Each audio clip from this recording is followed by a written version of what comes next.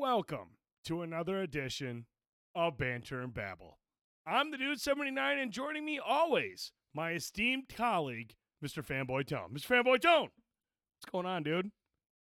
Wednesday. We are only a few more days away from the fucking weekend again. Almost there. I'm ready for it. We're almost there. It's been a long week. Well, my flare up has gone away. I'm not. There's a box of cream that's empty over here too. No, and it's all gone. Yeah. I thought that said fuck meth. No, man, it's I tell you what, this past weekend I had a long weekend because I was like, hey, New Year, I gotta burn all my vacation time. Yeah. But I spent most of it sick, so that's good. That go figure. The first week I'm like, all right, man, I got all my vacation balances back. I'm gonna start burning off time. Fucking sick the entire weekend, dude. The entire weekend. I mean, congested, snot everywhere. Mm-hmm. I mean, I was a fucking mess. And of course, my wife was like, "Oh, it's just a man cold. Man up. Stop being a bitch." I was like, "I can't. I don't feel good. Rub my back." She was like, "Fuck you." Yeah, she definitely runs it around here. Let me tell you. No, she does. I'm in charge. Okay. Yeah. I'm in fucking charge. I run this house. Never witnessed that around I here. run a tight ship. Okay. I'm always like, please, Mom, may I come in? There's no truth to that, I promise you.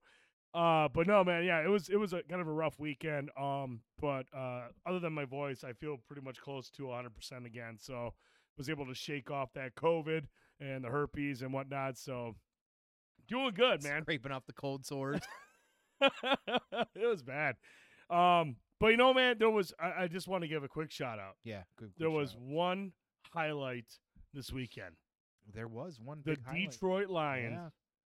came out swinging and ended the season on a high note by going into Lambeau Field and knocking out the king of the North, the most pompous piece of shit, Aaron Rodgers.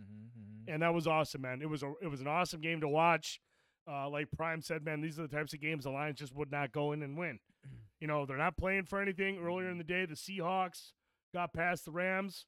We almost made it, but Brock Mayfield was like, you know what? I'm a piece of shit. Or whatever his name. I don't know if it's Brock Mayfield. Whatever Mayfield is. He's a piece of shit, and he sucks. And he cost the Lions a playoff trip. But they came out. They played hard. They did great. And Jamal Williams continues to be your favorite player in the NFL due to his introduction. You know I was about to say that shit, too. This is I don't really talk a lot of football, and it's because I have a lot of hate-love relationship with the Lions. I stopped watching them years ago. Yep.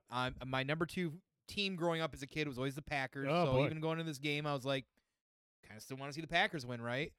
However, the catalyst, the new equation into this whole entire mathematical thing that's going on is Jamal, who is the most amazing, outspoken, apparently super nice and caring, Yes. Really nice guy. fan-loving, but just like this super nerd of a guy. Fucking weeb, dude. Dude, straight up. And he don't fuck around. Like, I'm telling you, I've probably watched that interview of him yelling at the guy saying Pokemon at least nearly a dozen times at this point. Because I'll scroll through Facebook and somebody else will discover it, and I'm just like, nope, yeah, first swag Kazakagi of the den. Yeah, he is like leader of the village of the dead. Yeah, dude, like that. How does that not like for me? I'm just like, well, maybe I'm going to start watching the Lions. Did you see his post game interview? with talking about his grandpa? Yeah, and then how it just switched to how it just went from like oh my, this is from my great grandfather, and I was saying he goes, and don't play with us, man. We the Detroit Lions. He's like, what he say? He goes, and don't let these tears fool you. This is all dog up in this mug. I was just like, this guy just went from crying his eyes out to one of the most like fucking just bad. moods. I feel like as somebody who used to watch the Lions and cry every time. Never watching had Lions, somebody like that, man. Well, we've had iconic people on there. It's just like, it's the same thing with all Detroit teams. We have to build teams because we don't have the money for these star players. It's a different market, right? We've had Barry Sanders. We've had Calvin Johnsons. We've had Matt Staffords. We've had these great people that you can say those were great legacy Lions or whatever Yeah. you want to say. Sure. So, and with Matt leaving last year, and there really hasn't been anybody to step up and kind of take this place. But we've also never had anybody as flamboyant as like who's the guy back in the Seahawks a few years ago was always Sherman, Richard Sherman. yeah, like Yeah. guys like that, like Very outspoken, very just big very personality. Right. That's good for us because that gets more sight on a team for one. Yep. And it will say, well, maybe I want to go play for the Lions now, right? Oh, I mean, Got a there's guy like a that? lot of. I mean, That's dude, a I big- can't remember that's the a last thing. time at the end of a season we had so many players come out and say, "I want to come back." Yeah, Unrestricted free. Like right now, Yeah. Jamal Williams is an unrestricted free agent. So everyone's like, "Look, he's probably going to ask for some big money," and but it's the locker room presence, man. It's that locker room presence. You need people That good like guy, that. the fun guy that You everyone need can people like rally that. around. You need I people hope like they that. sign him, man. I mean, I don't know how much he's going to ask for. I mean, that's always kind of the agent thing, but Well, he had a good season too. he right? did, man. He ran for 1,000 yards, which we haven't had one of those in like 10 years. And people were like, no one saw that coming. nope, and he led the league in touchdowns with 17. So I mean, why would they not say, here's some fucking listen, Detroit, get him an entire year's worth at least of some free Little Caesars pizza and give him a couple extra a bunch fucking of cheddar Pokemon, cheese. a bunch of Pokemon Yeah, packs. hook him up with some Pokemon packs. Don't say Pokemon.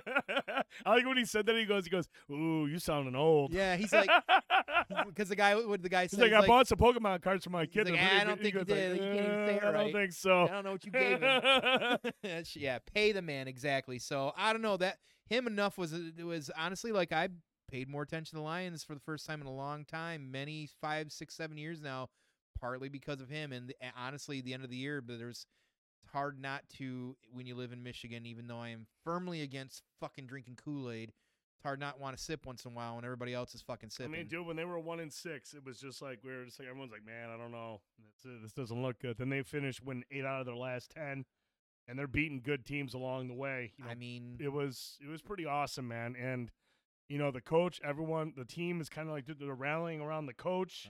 They're taking on his personality. They've got the players, and man, the national media. I mean, everybody picked the Packers to win that game except for Tony Dungy.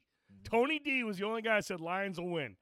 And dude, like the next day, a lot of the experts were like, oh, what's Aaron Rodgers gonna do? Where's he gonna go? And that was the talk. But man, there was a couple of guys. Rex Ryan was just like, no, let's talk about the team that went up to Lambeau and beat the hell out of the Packers. And what did Rex Ryan say? He goes, and everyone wants to talk about the Packers being the class of that division. He's like, for the next 5 years, the NFC North goes through Detroit. I was just like, damn, dude. let's hope. People are starting to buy into it, and I dig it, man. But Jamal Williams is a character, man, and even in when Hard Knocks came on, he had a very passionate speech to the team. He's just like, man, this guy just loves the game. Yeah.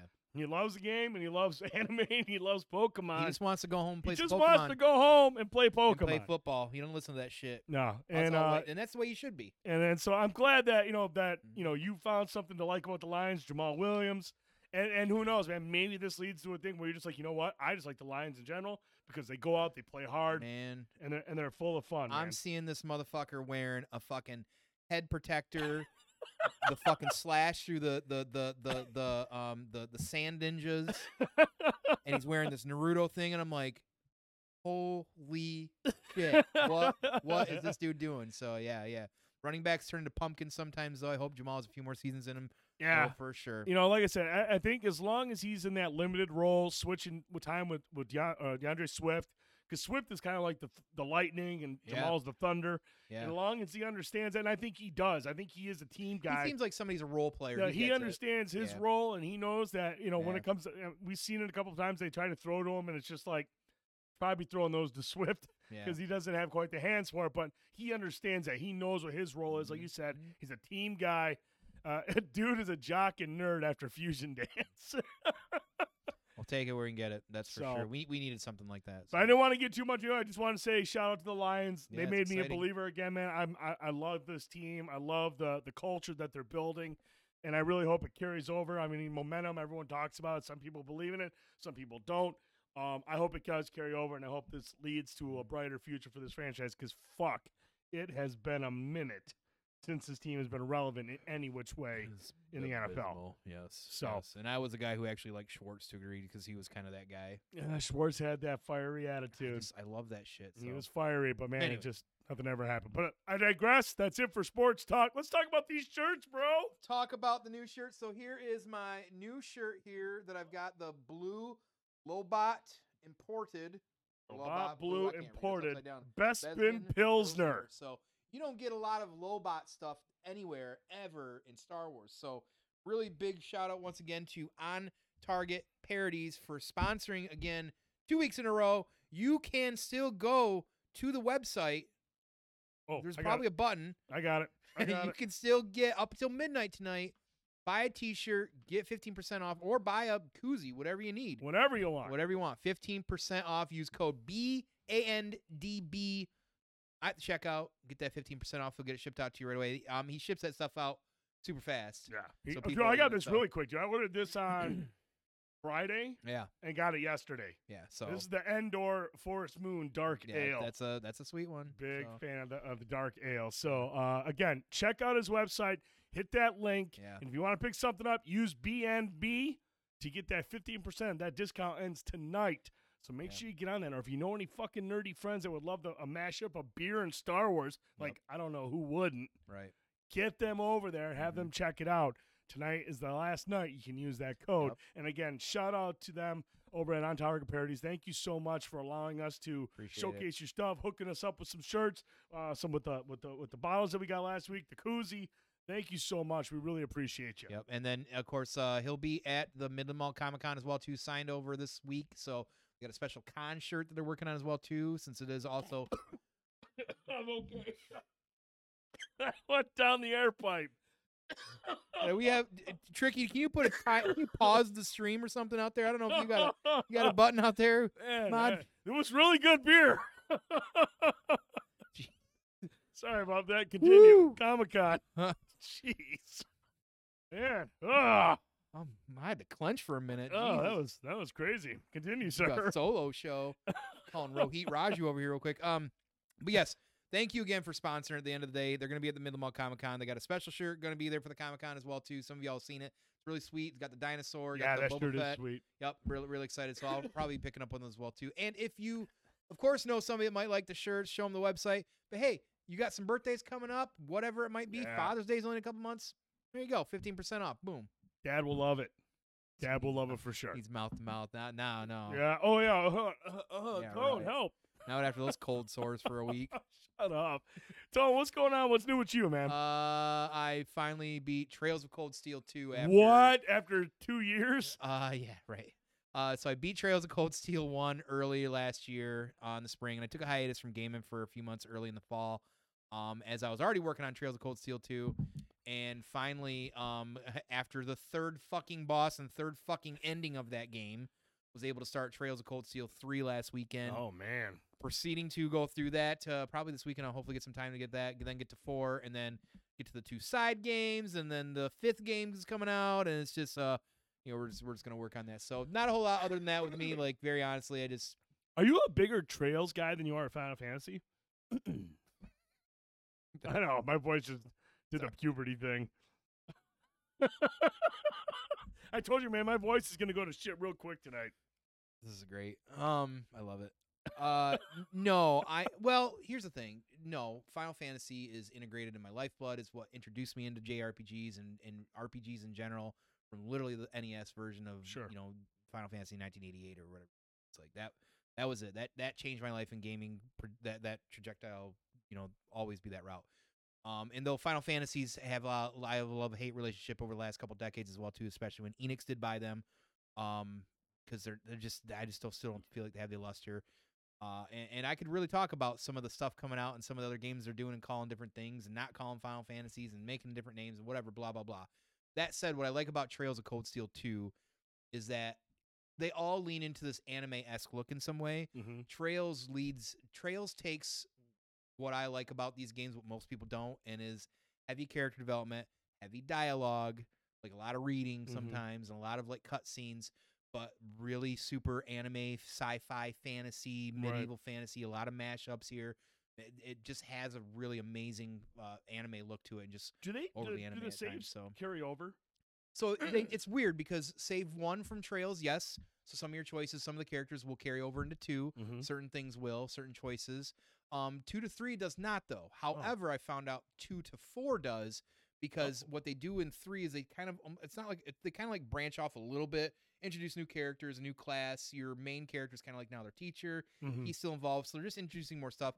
Whereas 4 kind of picks up with some with after 3 and still kind of goes in the timeline, but picks up other characters and certain character choices that you like, your love interest. Yeah. That's when that will pick back up apparently in 4. Oh. So it's weird because I was trying to import 2 to 3 and it wouldn't let me. I'm like, what the fuck's going on? Well, I read real quick. I'm like, okay, so you can't import, but There's no import from any Trails game to 3. 3 is a standalone title. three's well, I mean, 3's still chronological, and it's taking place a year and a half after the last game, or about 2 years. Okay. So it's still all copacetic with the story, but yeah, it's a whole other ball game. There's a lot going on out there. That's a series that's been around since the 90s, so oddly enough. I wanted to ask you, because I know there's a game that comes out on Friday that I seen a trailer for, and it reminded me a little bit of Trails, is One Piece Odyssey. What if is we're this? talking if it's One Piece the anime, it's an anime I don't care about.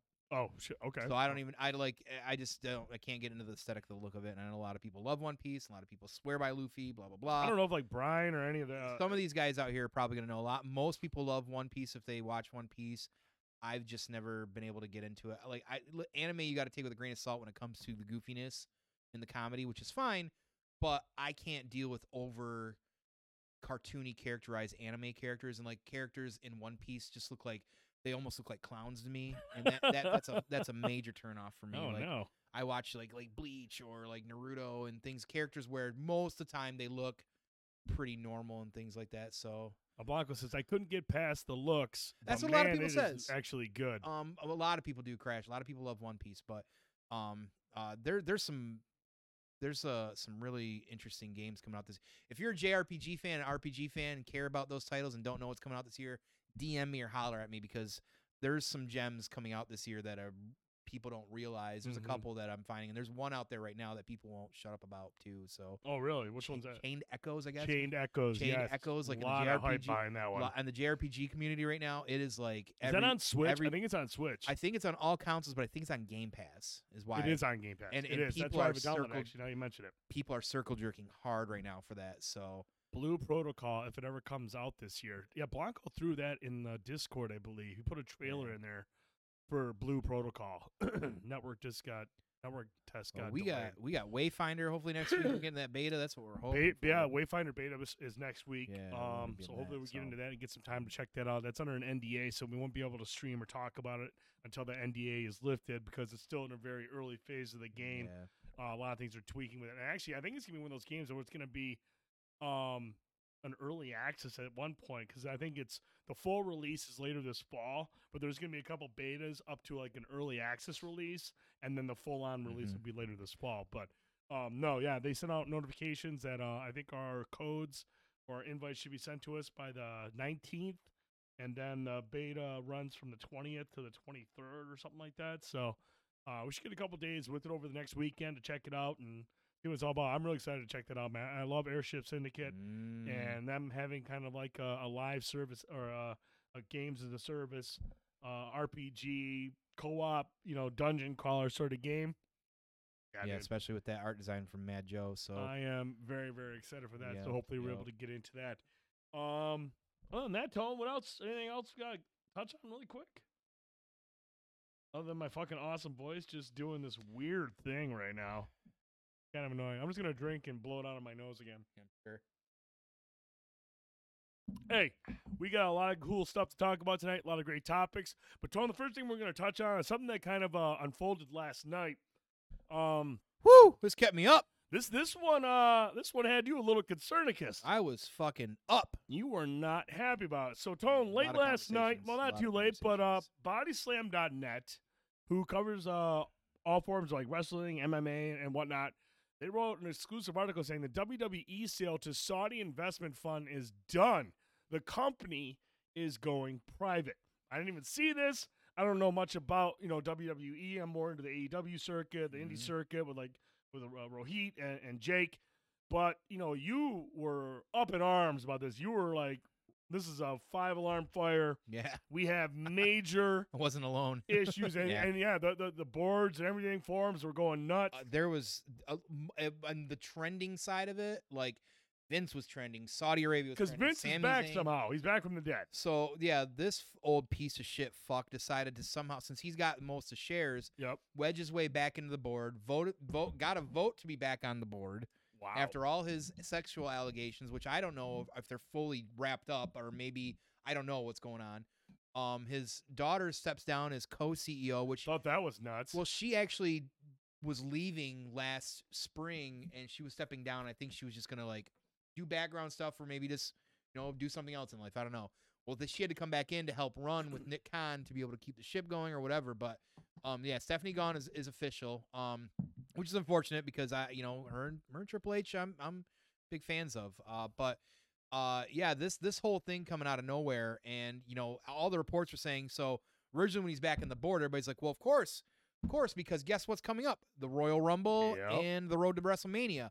It'd be the first year, had he not, where he wouldn't be involved in some sort of sense, and knowing his listen, at the end of the day, this is all about ego, everybody. Just so everybody knows about Vince McMahon, the owner of the Wrestling Federation, WWE, Entertainment, whatever, the fucking blah blah blah. It's all about ego with him. The man is chokes on hubris every fucking day. Mm-hmm. That's all it is. It's about that and money, probably. He can't stand the fact that WrestleMania, the thing that he created that really made Rockstar of wrestling, he wouldn't be involved. And Triple H, who has had the helm in the time that he's been back, has kind of, in some ways, righted the ship. Like, we're still feeling the vibrations of that, and we wouldn't see the full Triple H for really months and maybe a year past WrestleMania to see the changes he made. Which for a lot of people, because, Triple H has a better, closer pulse to like reality. He's not out of touch. Vince is very out of touch. Mm-hmm. He's the kind of guy that says, you look like a cowboy. Let's go out there and throw you as a cowboy suit or whatever. Vince can't handle the fact that somebody else is playing with his toys that he created, because again, it comes down to hubris. So it made all sense. Like, okay, Jesus, he wedged himself back in there. What does this look like for creative? Well, originally, Triple H is still involved in creative. Well, you can put that on paper and say that in every news thing you want. That don't mean shit. Right. Not with Vince McMahon. So, and then all of a sudden, a day later or later in the day, the events cloud me. You see this come through, and literally everybody just was like, it was a hot fire all over. And I'm like in conversations all night, like texting like literally a dozen fucking people talking about this. Right. This whole situation, and apparently they're saying that they figured he was leaving the board maybe to sell it. They've been talking about selling for a couple years, maybe going private or keeping public. Something was going to happen. Some of the front runners have been Apple, Disney, one of the bigger news networks like CN, something I don't know.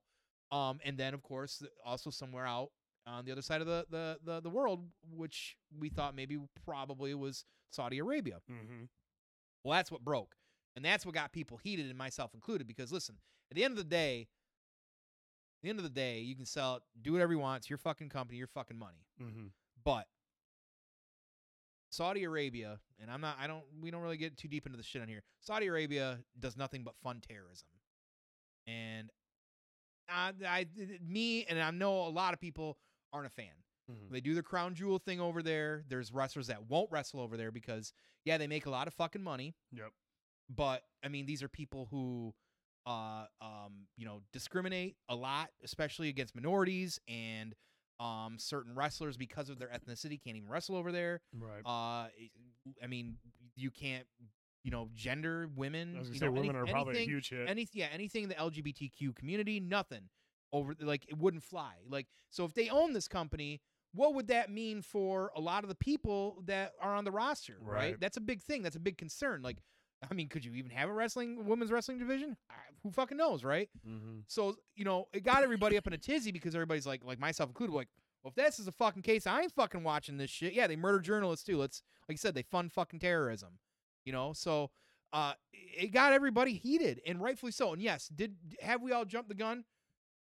Apparently so. No, look, I went maybe this article. So this person works in the industry, covers the industry, And they came out and said, contrary to reports stating otherwise last night, there is no deal in place at this precise moment for WWE to be sold to Saudi Arabia's public investment fund or any entity, sources say.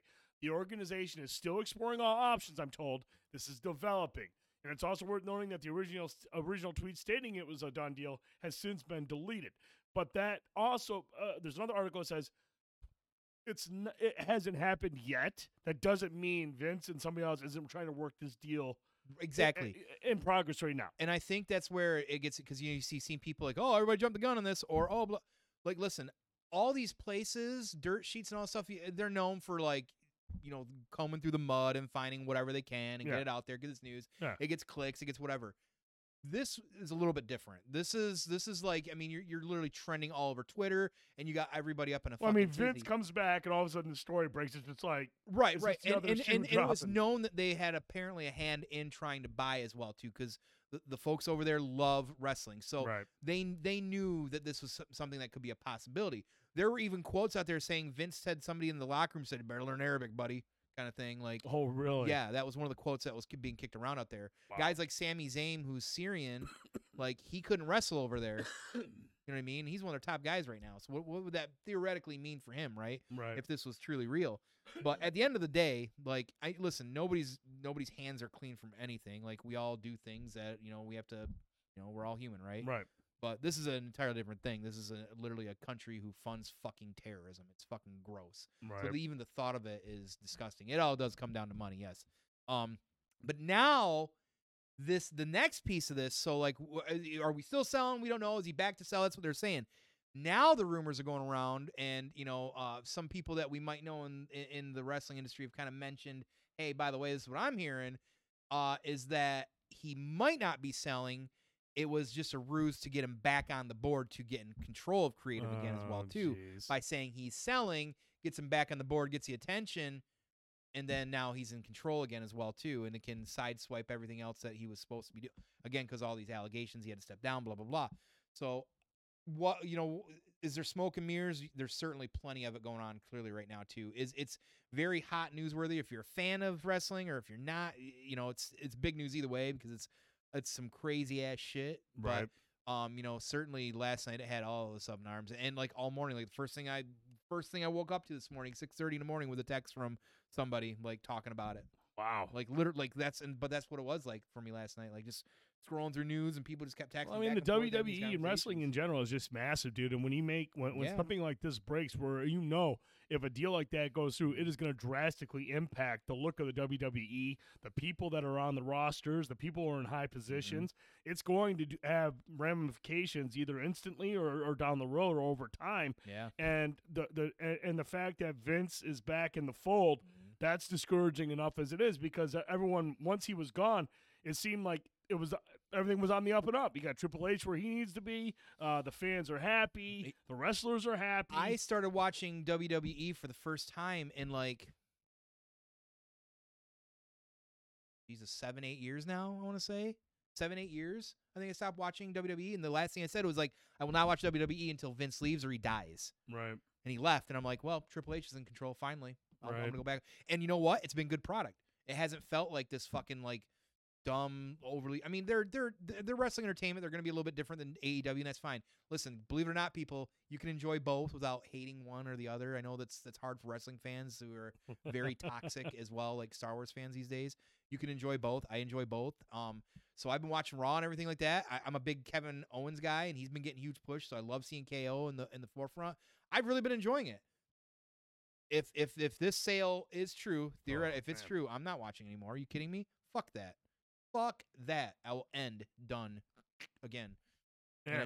And I don't think I'm the only one. I think just based off some what we know about the wrestlers, I think there will be people that walk out, break contracts, and I don't think I'd be the only fans, because from what I was seeing, a lot of negative people out there were not impressed. Even hardcore WWE fans were like, what the fuck? Oh, really? Oh, yeah. Jay McKenzie says the wrestlers should start their own league, the FVF. Yeah. Fuck Vince Federation. Yeah, we'll see. Ford says but he owns 81% of the voting shares. He can literally operate within WWE like it's completely his, and no one can stop him. Which is that? There you go. And Trick says, how wasn't he canceled? Just goes to show, if you have the cash, you he can do anything. Yeah, I don't know.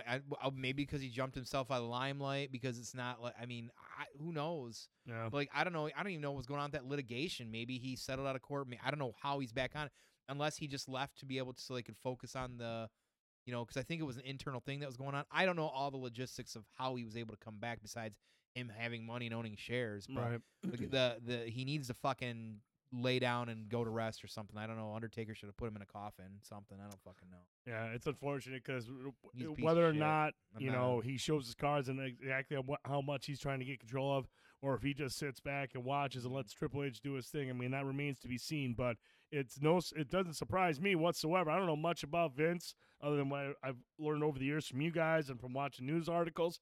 But when the guy shows back up and immediately a story like this breaks, I mean, it's too hard. It's too much to believe that's just a coincidence. You know. Fortunately, Twitter can't prevent him from running the company. He voluntarily stepped down. Well, I mean, like I said, man, this is crazy. It's crazy that he's back, and I think the money's the money would say that he's gonna try to get involved and start taking control and fucking shit up again. And I think, at the end of the day, like somebody said, I think Forge even said it too. Last thing I'll just comment on it is that, Vince looks at bad press as Good press. good press. Like, Yeah. I mean, think of the things he did with Bob Costas that one time he said he was going to, basically smack him or something. I don't know. I don't remember what he said. He was trying to fight Bob Costas. This is not the first time he's been in these crazy situations after the Montreal screw job, turns himself into a character. Like, it comes down to more than money. It comes down to hubris, and he literally can't handle the fact that he wouldn't have been involved in like the Super Bowl of wrestling coming up, which it sucks because I was excited to watch it for the first time in a long time this year, the Rumble, and go through the road to the WrestleMania. I was going to be involved for the first time in a while, and I just don't know if if I can allow myself to do that at this point. And it set aside from the Saudi Arabia sale, if that's true or not, like just having him involved in any shape or form. And I got to imagine if he does get involved in creative, I'm not going to be the only one that says that, because I know a lot of people that started watching again once Triple H took over. I mean, the 20 of us or however many probably still ain't going to do anything because kids and people are just going to watch it regardless. But And I mean, do you think, with as much as everyone was excited when he finally stepped down and he was away from it all, and it seemed like we were done with this guy, and everyone gets their hopes up, everyone gets excited, and now this shit happens. I mean, other than him dying, are you going to be able to buy into it anytime he does step away again, or if he is stepping down again, or if he removes himself? I mean, is he going to be one of those things where you're just like, great, can't wait for 6 months, and he's going to be back. Right, yeah. It's going to become a reoccurring bit. Right, At what point is he officially going to be out of the picture other than when he dies? Yeah, who knows? And I feel like that would make me a little uneasy. I wouldn't want to buy into it every year once he does sit down and get my hopes up, and then have him return again and be like, Jesus Christ, here we go again. And because that's what I was looking at, hey, it's exciting. Sweet, Triple H is going to be finally have the full reins for Rumble through Mania. And then not only was it okay, Vince is back, great. Now, great. Now he's down to the Saudi Arabia. Oh, great. That also means that we won't get Triple H ever as being able to run full, Right. So, Yeah. and whether or not that's paused for a couple more years or not, who fucking knows? But we may never see Triple H ever now be able to have the Rumble if he's really trying to sell the Rumble to Mania, unless whoever buys it says we'll keep Triple H on. Who knows? Or says Vince is a sorcerer. He's in his mid-70s nearly, isn't he now? Whatever. He'll probably outlive us all. Fucking. When you sell your soul, Yep. you get to stick around for a while. Yeah. All right, Tone, let's move on to our next topic. Now, look, the last 4 weeks has been pretty intense Build up to in here. the B&B community. Yeah. The Discord specifically. We've had some heated conversations in the Discord. Yep. We've had heated conversations right here on the show. Right. Because the Cuddles and Tricky Classic, the best TV show of 2022, came down to Stranger Things Season 4 Yes. in Andor. Mm-hmm. Oh, look, Cuddles is already writing Tricky out of it. He's writing Tricky out of it. He doesn't want Tricky. Tricky doesn't get to have his name on the classic anymore. These guys are gonna have to have a Cuddles Wrestling Federation match soon. They're gonna have to they're just gonna have to cuddle.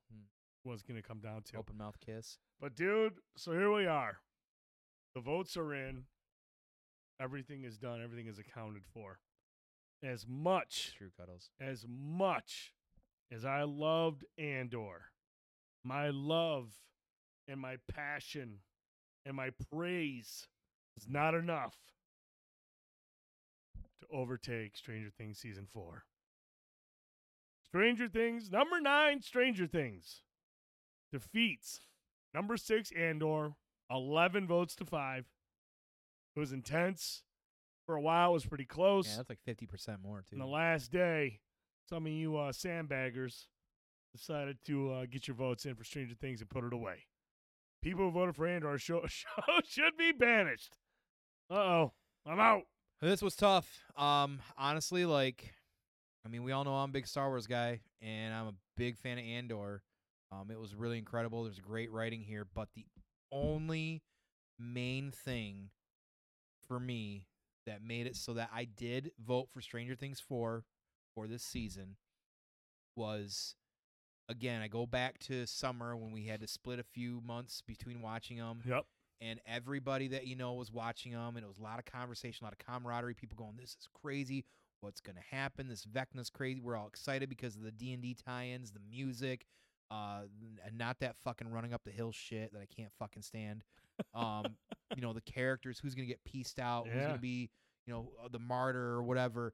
But then you get to that last, when you have a main character that gets pieced out and everybody's just like, it was almost like, it's rarely in those moments in media where it almost like the entire world just kind of go, clutches some pearls and goes, oh shit. And that, right. I think that's the difference for me, because it was an emotional attachment to, I watched it with my kid, you know what I mean? Like, even too, like, a lot of things going on, I think, that really made it for me that, while the writing and the characters might not be as strong as Andor, just because the writing's so good in Andor and what they're doing with that, but it was the emotional investment that not only I felt, but everybody else, was feeling too. Yeah. Thank you so much, Forrest, for those cheers. We appreciate you. The thing is, man, like, I agree with you. I mean, obviously, Season 4 had a lot of emotion to it. In my opinion, I still feel like Season 3 was a harder hitting emotional impact, just because the ending of that season was just really fucking tough, man. It was a really hard finish because I thought, we had lost Hopper, and I was just like, and the monologue of him reading the letter to 11 was just so impactful. And I thought Season 3 was a fucking awesome. I loved Billy in Season. I thought just a really good all around story arc there. Season 4 had some great emotional moments, had some great character moments, but like, I feel like in terms of like emotional, like, just impact, Season 3 had the edge there. And I took that into consideration after I heard you talk about it. I need to look at this from all perspectives. And man, just Andor was just a fresh take on a Star Wars story. It built on what made Rogue One such an impressive Star Wars movie, because it was able to deviate from what the usual formula was for a Star Wars movie. Yeah. And for them to really build on that and dive even deeper into it and see a lot of that gritty nature of it, that's what just made it stand out more, because it was just, I got a taste of it with Rogue One, but then we got a nice big helping over 12 episodes. And you got to imagine, like, who threw the dice up in the air and what timeline is this in where I'm not voting Star Wars? I mean, it's very honestly, it's tough, man. It's tough. But that, and you know what? Stranger Things Season 3, from the things you said, maybe honestly a little bit, more tighter when it comes to the story, because like you said, the cliffhanger with Hop, which they ruined in the first trailer for season. Unbelievable, man. I will never understand for why sure. They did and that. like, I know, like, one of the criticisms from the season 4 was like there was a lot of storylines going around. I didn't mind that. I actually didn't. I felt like they were doing a good job of focusing on those storylines when they had them and why they're doing, because it was like a convergence. Like I said, I explained it back then. It was like, it reminded me of a D&D party, and all of a sudden we're on a quest, but we need 2 or 3 different things. We got to split up and go different ways. That's what it was like, because it's very D&D-esque. Sure. But it was the character Eddie. It was the Hellfire Club. It was everything that it did for nostalgia and a lot of people, and just that emotional attachment. I just felt just had that little extra. So Cuddle says, me and Dude were on the same page the last couple months, but since this bracket, he's become a real big piece of shit. Right. Hey, man, I'm just always going to be real with y'all. And if y'all don't agree, that's cool. That's why we do the brackets.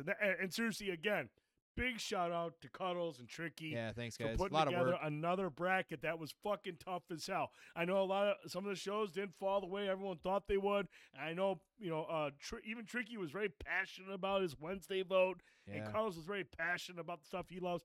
But man, seeing all of that and not everyone just going chalk with all the picks and just going, oh, this is one, everyone agreeing, having that battle, having those debates, and having that intensity is why this is so fun to me. Yeah, we're still streamlining things, still trying to figure out to make it so more people can be a part of it. But man, it is just it's fun. I love it. I love the conversations. I love the passion involved. Trick says, that's okay, dude. I'm out of the circle. Trust me. You're still in my circle, homie. Cuddles says, I'm still sad about Peacemaker. It was not easy. And the thing is, man, Cuddles will tell you, he comes in with fire and brimstone about defending stuff, but man, he'll tell you before anybody, this is a tough bracket. It's a tough bracket. It was a really, really tough bracket. And with so many different tastes and types of shows and what people like to watch, it's really difficult sometimes. And it was really, really intense. Oh, man, Cuddles is going after Trick. I'm going to let them do their thing. Hey, Brittany. Brittany says, hi, guys. I Hey. said, hi. How's it going? Welcome. And now they've already made up. Love you, homie. See how quick they make up. Cuddles and Trick, they're just always locking horns. But no, man, this was a lot of fun. Again, it was really cool to be able to do this over the Christmas break. The Discord was especially very vocal. People were talking. People were chirping. Friendships were destroyed. And new alliances were made. But that's why I fucking love doing these brackets, man. Yeah. And I know these guys are working on their next one. Oh, Forge, thank you so much. We appreciate that. Thank you so much, man. Was that Forge? Yeah, Forge gifted it to him. Oh, Or nice, to her. So, Nice, thank you. Forge is a big old sweetheart. Awesome. But yeah, it was just it was fun, man. And I know these guys are already putting their heads together. They're already starting to work on the next bracket. And I'm sure in the next month or two, we'll start finalizing that. Make sure we can streamline things, get things so more people can be involved. And I'm sure it'll just be as intense as this last one. Yeah, and we'll start trying to, I definitely, we're kicking around different ideas, what we can get into. I think there's a couple that might be trickier, no pun intended, but, hopefully do them soon. So we'll definitely start maybe expanding on them again, too. I know we do the meme debates, too. Those are fun to do. So, but these brackets are definitely a good time. So maybe we can expand a little bit, kind of create and see what we come up with. It'll always be like an evolving segment we're gonna do. So we gotta do a meme debate soon. I almost wanted to do that one that we threw up. Carl threw up with the team A, B, and C. I know. Should have put that in here tonight. Dummy. I wouldn't mind see more live voting. I do like the live voting. I thought that was really cool. Having Maybe us we'll going throw that back up and next forth week. talking Maybe we'll about throw it up next week and talk about it. do the meme debate. Yeah. Shit. Put something together. I'm down with that. We'll do Yeah. another meme debate next week. That was a good one, man. Maybe we'll organize the teams a little bit better. Yeah, I think so. Move the stuff around because I think he made Cuddles and Trick. They make all you guys. Made I think some we really gotta good get the kid points. movies out of there. I really do. I wouldn't be opposed to that. That's or my I only thing. I actually, you know what? I wouldn't mind keeping it. I think we have to balance them out a little bit more. Maybe. I think because some of them are going to be big movies, and I feel like there are going to be a lot of people who are going to have to go see that shit. Hey, that's a good idea, Jay McKenzie. We should live vote. That for is if we were going to do live votes. that is a 100% Wow. USDA choice. Jay McKenzie fucking comment We right should there. live vote if Yeah, we are going yeah. to do live voting. Yeah, Man. yeah. This is the guy who had the brainchild one time that, hey, if we want to really keep the electric, like green energy going, maybe what we should do is just put a fan in front of a fan in front of a fan. In front of a fan. So, Not yeah. a bad idea. Right, yeah. Please let him know that. So, there you go. Jesus Christ. Man, we got the smartest community, man. Prime I'm telling you. Yeah, we got some prime time Jay McKenzie. We got the smartest community. All right, moving on to our next topic. God damn it. Tone, Yes. we went and saw. Goddamn right we he's did. He's got the poll Oh, up. the poll is up. There you Should go. we do live voting? Yes or no? Fan in front of a window. Yeah. Oh shit! I gotta get in and vote. Hang on a sec. Oh, yeah. But Tone, what did we go Yeah. see last week? We saw Megan, and Megan, or whatever she was saying.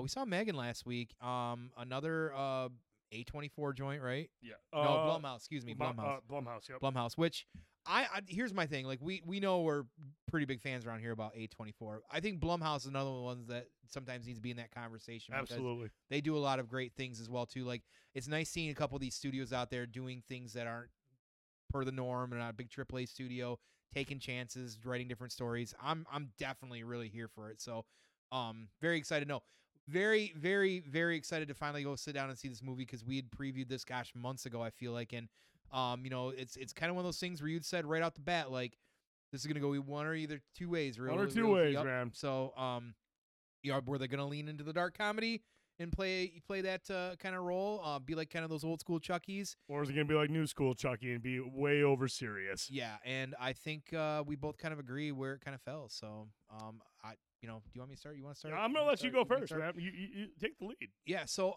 the movie had a lot of great. I felt like it didn't. Where one of your complaints, to back up a little bit, with the Dave Harbour movie we just watched. God, name it. Give me the name. Violent Night. Was that it was too much of an homage. Like it was trying to almost copy. Yes. Whereas I felt like there were elements of other things in this that it was taking from, but it wasn't in your face. It was just like showing homages to stuff, like even Terminator vibes. Oh yeah. Which things, and from other different things, different slashers and stuff like that as well too. I wanted this to be really honestly what it was, and it did, but I wanted more, I think, violence. And I know we were sitting there, and me and Prime were sitting there, and somebody said about PG-13. I'm like, wait, what? Yeah.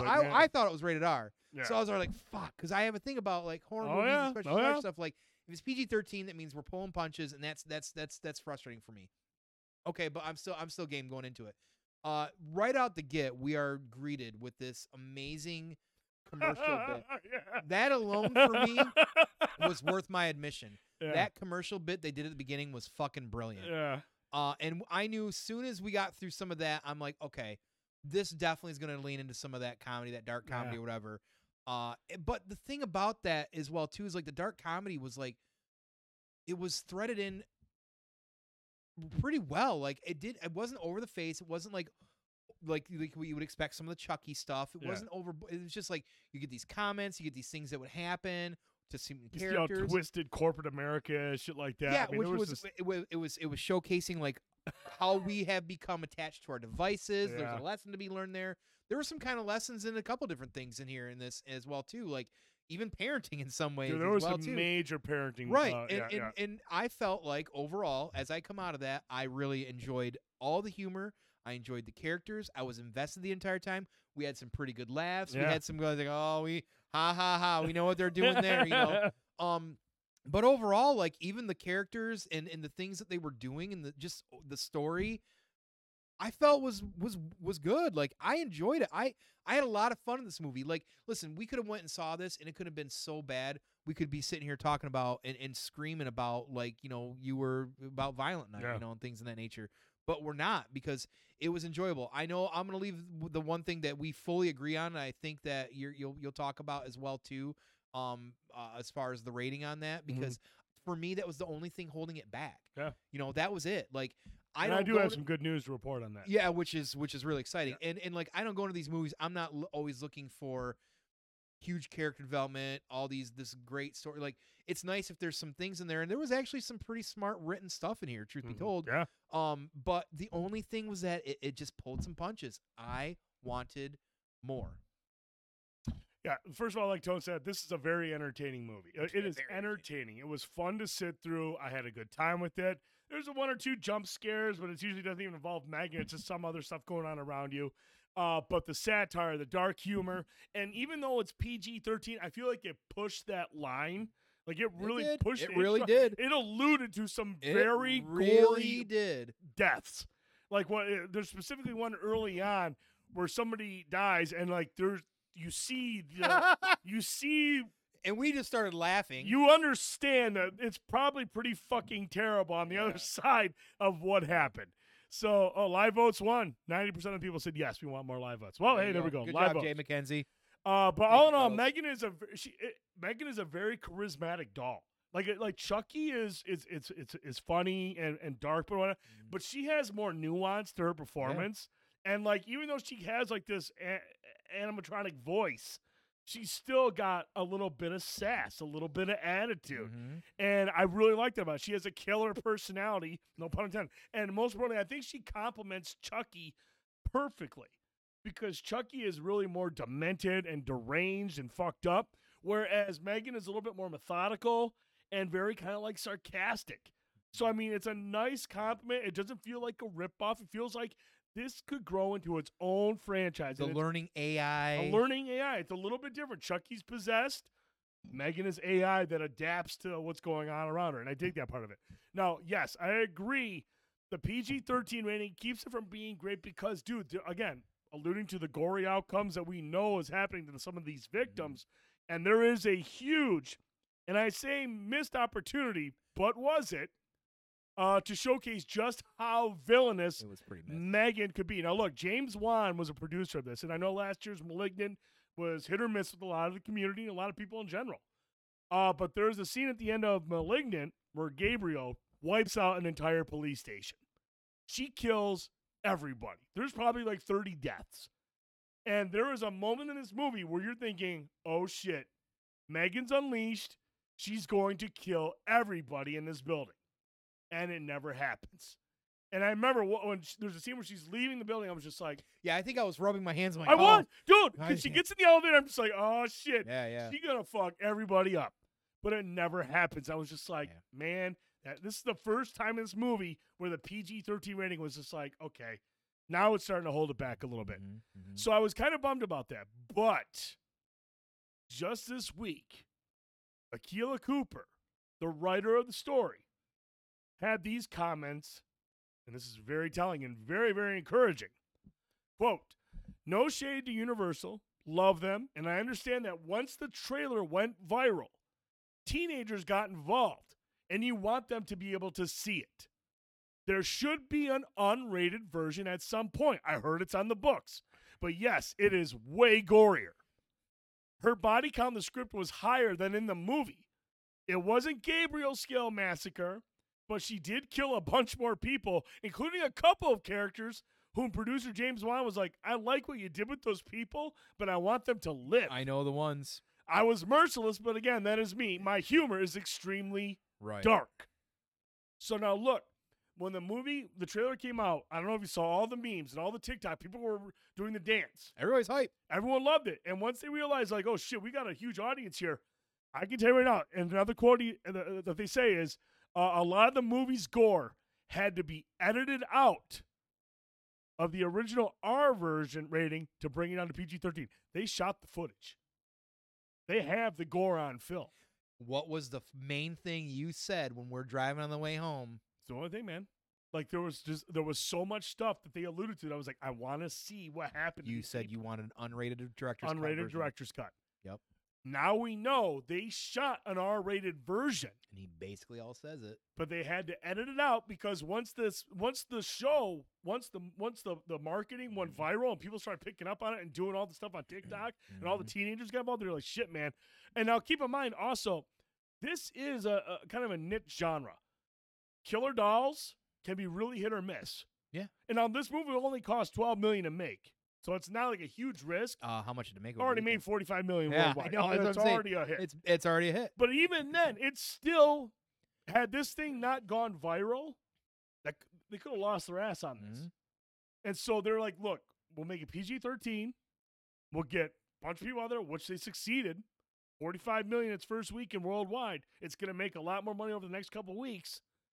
But then, when it goes digital, they have all that footage. Like, oh, we got all these kills. Unrated cut, I will baby. be buying that, and we can stream I'll it to the buy Discord. that. I won't even think about Stream it, to the dude. Discord. The marketing was great, but so was Smile, and that was a dumpster fire. I mean, you and I will disagree on that. I didn't think Smile was that Yeah, bad, I like dumpster- but the I like marketing Smile. was really good. But even the marketing in Yeah. Smile pales in comparison to how viral that this Megan stuff went, dude. Yeah. The Megan stuff went massive on TikTok. There were so many people doing that dance, Yeah. and I was just like, dude, that's crazy. Uh-oh. That's crazy. They're about to fight. Who's fighting? Looks like Brittany and Cuddles are starting it up. Oh, they're putting the gloves on. Oh, boy. She did not like. She said it was. I don't know if you can scroll down. I want to see what Yeah, she she. said. I know. She said. I believe she said. Now, the question I would have for you, Brittany, at this point now, knowing. Yeah, she said that she felt So- the PG first. Yeah. Okay. Yep. And I believe you had said recently that you would rewatch this. You kind of want to rewatch this, I think, even without the R-rated. But that maybe that will help, right? Like I don't know. Oh, Like, dude, I feel like, dude, they on release an unedited cut, an unrated version with the story that we already like, and you're giving me the fucking gore, and I can see Perhaps. these fucking people get pieced out that? Right. in horrific fashion. Yeah. And there's a huge scene, apparently, that a lot of people got killed. There's a huge body count in the original script. There's a lot of stuff they shot that they didn't put in this movie. It's right there. It's all, dude, they're not going to not do that. They'll make even more money. If this thing is making $45 million its first weekend on a PG-13 rating, On a $12 million budget. and it's still sitting at like 80%, not on the critical side, but the audience side, Yeah, man. people love the movie in general. And if you give the diehard gore fans what they want, Oh, I'm gore porn all day. this thing is going to make a ton of money on digital and Blu-ray. I'm the only person that masturbates watching Saw. You know, I actually feel like they did this perfectly. Because there is just, in my opinion, I feel like there was enough. I mean, like I said, it gives you enough to be like, oh, man, that probably fucking terrible death. Yeah. Especially that first kill when you see the road, you're just like, oh, okay, that's terrible. And even the second, the lady, there's a couple, you're just like, man, I bet you that's probably really gruesome. And now we're going to finally get that. I feel like if it was entertaining without the gore, and you give me an unrated cut, Dude, this thing's going to shoot up to the stratosphere, dude. This is a good way to start the new year with a movie like this. I really do. I think it is, man. I think it's a really good start because, man, before it came out, you and I talked about it. It has to do this one way. Yeah. It has to do it one way. It has to be self-aware. It's got to have dark humor, and it delivered all that. And dude, like I said, I didn't think Smile was the best movie. I thought it was entertaining. I think Megan is better than Smile, but difference of opinion. That's fine. But I feel like if I were to sit there and watch an unrated version of this, it would probably blow Smile away. Yeah. Absolutely. Yeah. Can Blumhouse even make a movie without gore carrying it? I look, I know somebody mentioned earlier that Blumhouse is hit or miss. I do think Cuddles is right because Blumhouse is a part of the Halloween movies, and those have been really hit or miss. Mm-hmm. And they do, but the thing that I like about Blumhouse is a lot of their misses are missing because they're unique. Well, they're taking chances. They're taking chances. They're not It's not going to resonate doing with what everybody. you expect them to do. They're not making your Yeah. typical horror films. Some of them are elevated horror. Some of them Right. are more cerebral. Some of them are, Right. and some of them are just different types of horror. Whereas it might be scary or unsettling for one person, and for me, I'm just like, oh my god, where the fuck is this going? Yeah. See, I really enjoyed Smile. I really enjoyed this. Right now, at the top of my head, I couldn't tell you which one I like better, I suppose. But if this Smile was more creepy than this, but I feel like this was just more entertaining overall. Right. And if you add extra gore into this, it's going to be hard for me to not say, well, if I had to choose one or the other, I'll take this. Brittany, I would say Blumhouse is like just beneath A24. Yeah, I think A24's got definitely- more hits than misses by far. Right. I definitely agree with that. I think A24 is on kind of like this own level. And honestly, if you want my opinion, I think A24 is on a level that even Hollywood can't even. You look at touch in a certain A24, way. you think of like you think of Hereditary and Midsummer Always and Midsommar. X movie and Pearl Yeah. and all that stuff. I mean, they have some really fucking great, thought-provoking, like really wild horror films that are a huge Did they do reach. Barbarian? Who did Barbarian? I want to say that. Oh, I think maybe that was RJE. That might have been Was that A24. was that Blumhouse? That might have been. That might have been. Ooh, that might be Blumhouse. Now that you mention it. Did anybody see who was involved with Barbarian out there? If you guys get a chance, please let us know. Either way, I mean, I'm just- don't. yeah, I'm just throwing I'm stuff not out there. trashing Blumhouse. I just Yeah, feel no, like no. A24 is a little bit more consistent Yeah, with their output. Yeah. You know, But they've had more hits than misses. Absolutely, yeah. But that's what we said at the beginning of the segment is that like A24s and the Blumhouses, these are smaller groups that are doing things. Like I said, like some of these movies I'm enjoying more than AAA Hollywood movies. Yeah. Truth be told, Yeah. because of the chances, Yep. because of some of the unique storytelling. So I'm here for. I'm here for these kind of smaller studios doing what they're doing and trying to make a niche because I don't think we're the only ones that are out there saying we want something different. We're ready for more because in a time like, listen, we love the Marvel movies, but like how a lot of movies are packaged this day, like a lot of these things you're getting are just easy to swallow content, even the Marvel films to some degree. Mm-hmm. But now you're getting these other kind of things that A24's throwing at you. Well, we'll talk about some more here in a second. Yeah. But you know what I mean? Things in that nature, because some of us like a variety of things. Yeah, absolutely. I like it when studios take chances. Now that doesn't mean I like every studio that takes a chance. Yeah, there's some duds that come out. You're just like, Yeah. oh, that's really just I didn't see where that was going. Right. You know, it's just like whatever. It's a miss. But I appreciate them taking a chance and not just doing a carbon copy of that. And I understand not every movie is going to be fucking awesome. Well, yeah, not in any of these movies because they are different. Some people just I think it resonates with people differently. right, and I don't think all these types of movies that these guys are doing are gonna be for a lot of people Right, realistically no. as well too. I think sometimes you also have to be a really sick fuck, and I'm a sick fuck. So. Man, I feel like if we got Brittany and Cuddles on a call on Discord, call-in battle, maybe we should look at something like that in the yeah, future. That would be fucking A sweet. call-in debate. Jesus. That would be fucking like we would have one like I'd mute Cuddles first and let Brittany Oh, talk. they're both sassy. And then when Brittany's done, they're both boom, real sassy. mute and let Cuddles on. Oh, they're Let them fire shots back towards, and then we'll score them. Like, you know, oh, he makes a good point. Cuddles makes, oh, Brittany makes it an even better point. 2 Right. points for her. I just Oh man, I think there's that they're both sassy. that would be fucking. That you know, maybe that's Maybe maybe what to plan something. that would be kind of fucking Yeah, hot. I would yeah. actually be really excited about Yeah, something like that's a good that. idea. I like that. I mean, that's why I'm sexy. I got Shut the the fuck brains, up, the cold brains sores, and and the move brawn, on. baby. Cold Come sores. on. Cold sores. Oh, and a squeaky voice. Yeah. But no, let us know your thoughts on Megan. If you go check it out, let us know your thoughts. If you're waiting for the unrated version, can't say I blame you. I have a feeling though the unrated version is gonna be fucking out of your minds, crazy, dude. And we'll have Because to if play the it's Discord. James Wan, if he's doing the Malignant thing Mhm. with that level of violence and gore, oh man, shit, cannot wait. You know what would have me made this movie better if they gave Megan CGI dead eyes. I don't know if he's doing a bit. Oh, he's doing a bit. Oh, okay, he's Moving doing a on. bit. Okay, I'm not gonna. He almost got me. It's so Yeah. easy to get me on bits. Well, I fucking suck, dude. it's true. I fucking suck. All right, guys and gals, it's time for trailers, Ooh. and we got 3 doozies. 3 doozies. Now, this first one dropped last week. God damn it. We talked about it a couple months back when we first heard about the movie. We're just like, is really playing? Really? He's doing this type of movie? Let's check out the trailer for Renfield. So hype. Sorry to interrupt. Are you okay? I need to get out of a toxic relationship. Why don't you start by telling us what brought you here?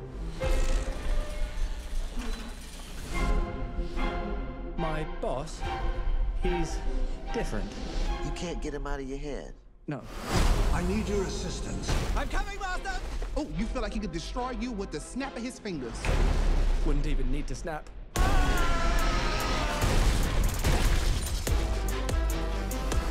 Okay. Uh-huh, that sounds familiar. Yeah, what?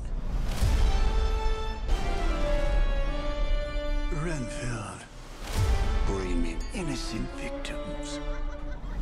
I want a handful of nuns, a busload of cheerleaders. And I just want a normal life again. But this modern world is a dangerous place.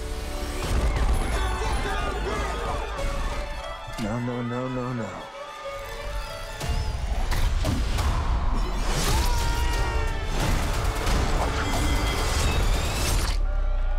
Thank you. You saved my life. Did I watch you cut a guy's arms off with a decorative serving platter? It's all in the wrist. Let me explain. My boss gave me this power. In return, I tend to his needs, including care, feeding. You bring him people to eat? You're like the guy that gets the villain's Postmates. But if you were to stop focusing on his needs, what would happen? He won't grow to full power. Exactly. He won't grow to full power. What? That's so weird. Why would you phrase it like that? But yes. Hi. Are you here for the meeting? Well, come on. No! Some call me the Dark One, others the Lord of Death. To most, I am Dracula. Okay, obviously we're dealing with a little bit more than just narcissism here. Now, let's eat. A week before we go check out Evil Dead Rise, we're going to be going to check out Renfield, baby. Yeah. The one true God is back. Another big mainstream media movie. What are your thoughts on motherfucking Renfield? I'm ready to get a tattoo. Are you fucking kidding me? I'm so hype right now. I am so fucking hype right now. And I know he's mentioned before, right? That Yes. this is one of his. He's had when he first got into acting, there were 3 roles that he's always wanted to play: Superman, almost, Captain Nemo. Which I'd love to see him play Captain Nemo. At some point, someone's got to get Nick Cage a fucking Captain Nemo role. I love 20,000 Leagues. And fucking Dracula. Fucking Dracula. He was a huge fan right, of the Kate. Christopher Lee Dracula. He was a huge fan of the Christopher Lee Dracula. And he even looks like him a little bit. Arguably, to a lot of people, the best Dracula. Oh, yeah. But Tone, this fucking trailer, dude. This trailer is fucking awesome. Now, look, when we first saw it, I didn't see the Red Band trailer. I saw the regular trailer, and I was still hyped. I was like, this looks cool. And then we see the Red Band trailer, I was like, oh, yeah. Mm-hmm. Now, look, this is listed as a comedy/fantasy/horror. So I feel like this is one of those movies that's kind of risky. Yeah, tongue-in-cheek. Okay, a lot of tongue-in-cheek, some self-aware. But I also feel like, man, looking at him, he looks creepy as fuck. Okay, so he's really leaning into it. He's bringing it. I feel like, dude, and I know this is a fucking reach, okay? I know this is a reach. But I feel like, man, just this trailer alone, this is the type of movie where he could get some hardware for his performance. I really do feel like that. Just because I feel like, watching this movie, there's a lot of comedy in the trailer. There's a lot of violence in the trailer. And if there's one eerie thing about it, it's him. And I could see this being the type of movie when it does finally lean into the horror elements, he's going to be the reason for it. And it's like everything's going to be funny and violent, and everyone's going to have a good time because the funny part will be the self-aware part. But he's playing fucking Dracula, and this is the role he's always wanted to play. Right. I can't see him going in full comedy because he's always wanted to play Dracula, and Dracula is the Lord of Death. I could see him being very creepy and playing it to perfection. I don't know. I'm not talking Oscars, because Golden Globes does comedy and drama. I could see this being a Golden Globe type of performance. Oh, well, I'm already ready for it. I mean, come on. It's the fucking master of the cinematic paradigm. The one true God. The one true God. Cage Rage himself. And I mean, dude, I thought it was a dope trailer. Oh, I think Nicholas Hoult is up and coming. I think Nicholas Hoult is a great actor. And we're actually going to watch this movie this weekend in the menu. He's in the menu. Well, he was, what did they call him? Beast. In X-Men? No. He was Beast in X-Men. He was the big yellow. He was the blue guy, the blue furry guy. That. Oh, in the new class ones. Wasn't that? He was Wait, Beast. that wasn't Kelsey Grammer. That was Kelsey Grammer in 3 or 2, or I think it was 3. X-Men 3. I didn't know that, but no, I'm talking about Ben Schwartz is in it. Yep, the guy that voiced Sonic. Where is my Furiosa? Oh, Furiosa. Oh yeah. He's the the guy. pup. What do they call him? A pup. Yeah, he was the war dog or something. Yeah, like the that. war dog kid. Yeah. He was great in that for what role he had in that. He was too. really good. He didn't have a lot to work with, and I thought he always. I think Nicholas Hoult is an up and coming yeah, star. He's absolutely, gonna be a huge star. Absolutely. So we got some. He was in Warm Bodies. Yep, he was in Warm Bodies. He was the zombie that the girl falls in love with. Yeah, that's right. That's right. I think this guy is really, really a really good actor. And so you got Awkwafina, who is hilarious. And then obviously somebody just mentioned, I forgot to mention, Ben Schwartz, the voice of Sonic. He's in it. So you've got a very able cast for the laughs. Yeah. And the action looks like it's there. It's going to be a violent movie. But to have that horror element, I feel like this is a role he's always wanted to play. And Dracula can be a terrifying character. You can see him leaning into that too. I'm fucking hyped. Which I think would be a really cool compliment to the fight. If you have a very seriously deranged Dracula, right, complimenting the human that's going on around it. Well, he's playing this, pseudo comedic, eccentric, whatever. Like, honestly, like, if you're gonna bring in a lot of different elements, like have Dracula have a lot of different palettes. Yeah. I mean, it's not like we've got, Gary Oldman here playing Dracula. right. You know what I mean? We're a whole different thing. You want somebody like the one true God to do this because you has want the range. Who can take the chances. Right, pull all the strings at the same time. Yep. Like, absolutely. Who else is going to be able to pull this shit off? Well, who else? No one. I tell you, man, like, when I heard about this movie being made, I was optimistic. Now I've seen the trailer. I'm ready. Yeah. Absolutely ready. I mean, this comes out in April. We know Evil Dead Rise comes out in April, a week before this. We know a movie later on in the trailers we're going to watch comes out in April. April is looking like a stacked fucking month, What an guys. interesting month to have all these movies. Very interesting. They get these out before the summer box office juggernauts. So It's true. Jack the Giant Slayer. Oh damn! He stated in an interview recently that since the movie is about Nick Holt, he doesn't have much. Normally, he does not take movies where he's not like the main screen presence. Nick Holt is the main character in this movie. He's Renfield, and normally Nick Cage is reluctant to take roles where he is not the central figure. But because it was his opportunity to play Dracula in a supporting role, you fucking better believe he's going all in, dude.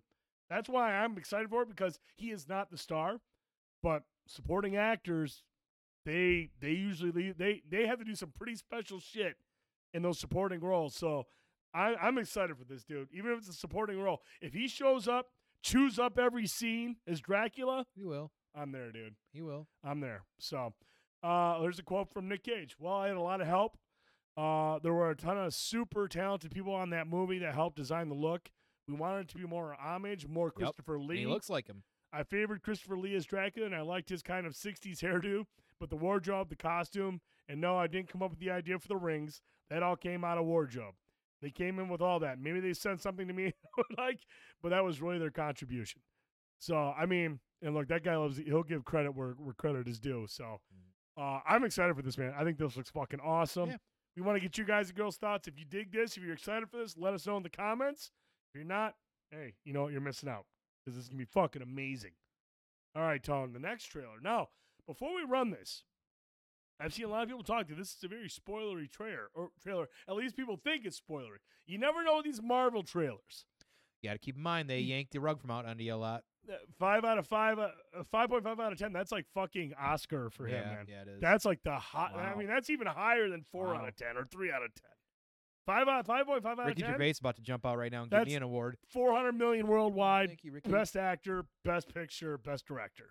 So I can't wait. Now I'm even more excited. 5 out of 5, 5.5 out of 10. Let's go. I'll be there. I'll fucking see it twice. But now this next trailer, we're gonna check out the next trailer for Ant-Man and Wasp, Quantumania.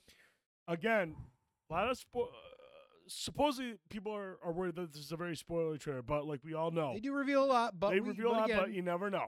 I'm excited. I'm actually more excited about Jonathan Majors than I am anything about this movie. Very honestly, Yeah, that's honestly my draw. Absolutely. 10 out of 10 for Ant-Man means he's gonna hate it. I understand his system now. Right. Well, he actually loves Ant-Man though. Oh, does he? Oh, that's true. He's a big fan of the series. 10 out of 10. Okay, all right. Which all means right, he's not gonna all like the movie though. Yeah. right. Oh, he'll hate the movie. Let's check it out. You're an interesting man, Scott Lang. You're an Avenger. You have a daughter. But you've lost a lot of time, like me. We can help each other with that.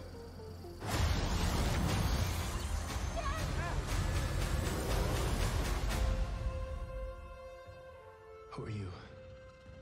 I'm the man who can give you the one thing you want. What's that? Time.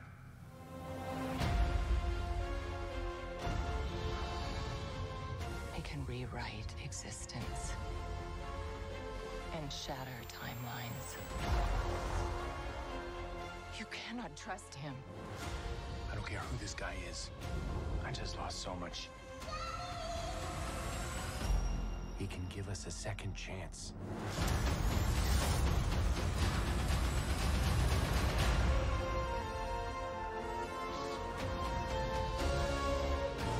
Let me make this easy for you. You will bring me what I need. Or everything you call a life will end.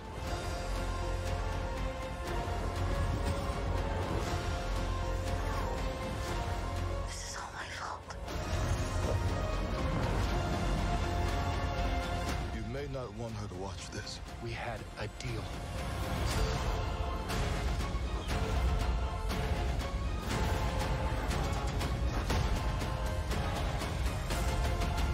You thought you could win.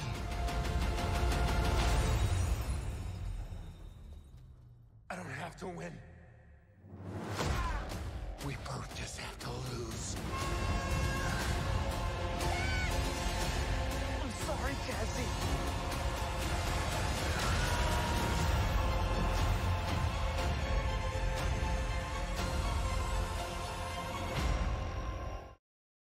Oh my Lanta.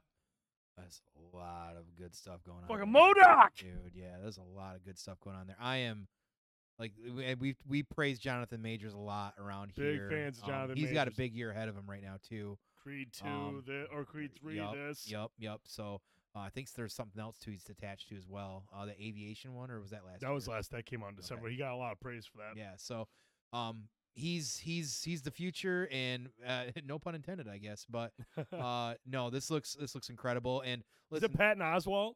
What? A lot of people really want Patton Oswalt as the voice for MODOK. Oh, that's funny. No, I don't know who for sure. I thought it was the guy that played the Yellow Jacket from the first movie. Yeah, Darren Cross. Oh, is it Darren Cross? Yep, supposed to be Okay. him, because remember he got. Oh Remember. yeah, that's right. All right, So- continue. But anyways, no. I listen. I'm not gonna sit here and we're not gonna talk about all this Marvel shit and all the phase stuff. We've done that so much times, but all of the things that's been setting up from this last phase, not all of them, but a lot of it, have been to get to this next point. To introduce people to the multiverse and why that's important through Doctor Strange and why that's big through Loki and what that looks like on a street level with Spider-Man to get to this point, because this is the true now starting point of where the phase is going to go. This is We're we've establishing Kang and- laid down the foundation, even though people were having a hard time realizing that the foundation was slowly getting bricked down. This is now we're starting to put the walls up. Yep. This is where we're going. This is where we're going forward. This is More connectivity between this the is movies. going to get us to the Kang Dynasty in the next couple of years when we get to those phases. This stuff's going to be threaded out through a lot of the next movies coming out too. So and probably some of the things that will happen into this. Like you light the fuse, you get halfway through it, a couple things might spark, and then we got it. It's time for us to get some explosions going on, and this is going to be the one. So Yeah, I thought it was a sweet shot. Again, I'm excited for Jonathan Majors. I just think he's an incredible talent. For him to take on the role of Kang is going to be fucking sweet. He looks incredible. Dude, yeah. The gear, the get up, everything he's wearing in the final shot, you're just like, dude, that's pretty fucking accurate. Obviously, we saw MODOK in the trailer. The one thing that, I'm going to go back to what Trick said. He said, this looks like it's kind of a darker movie.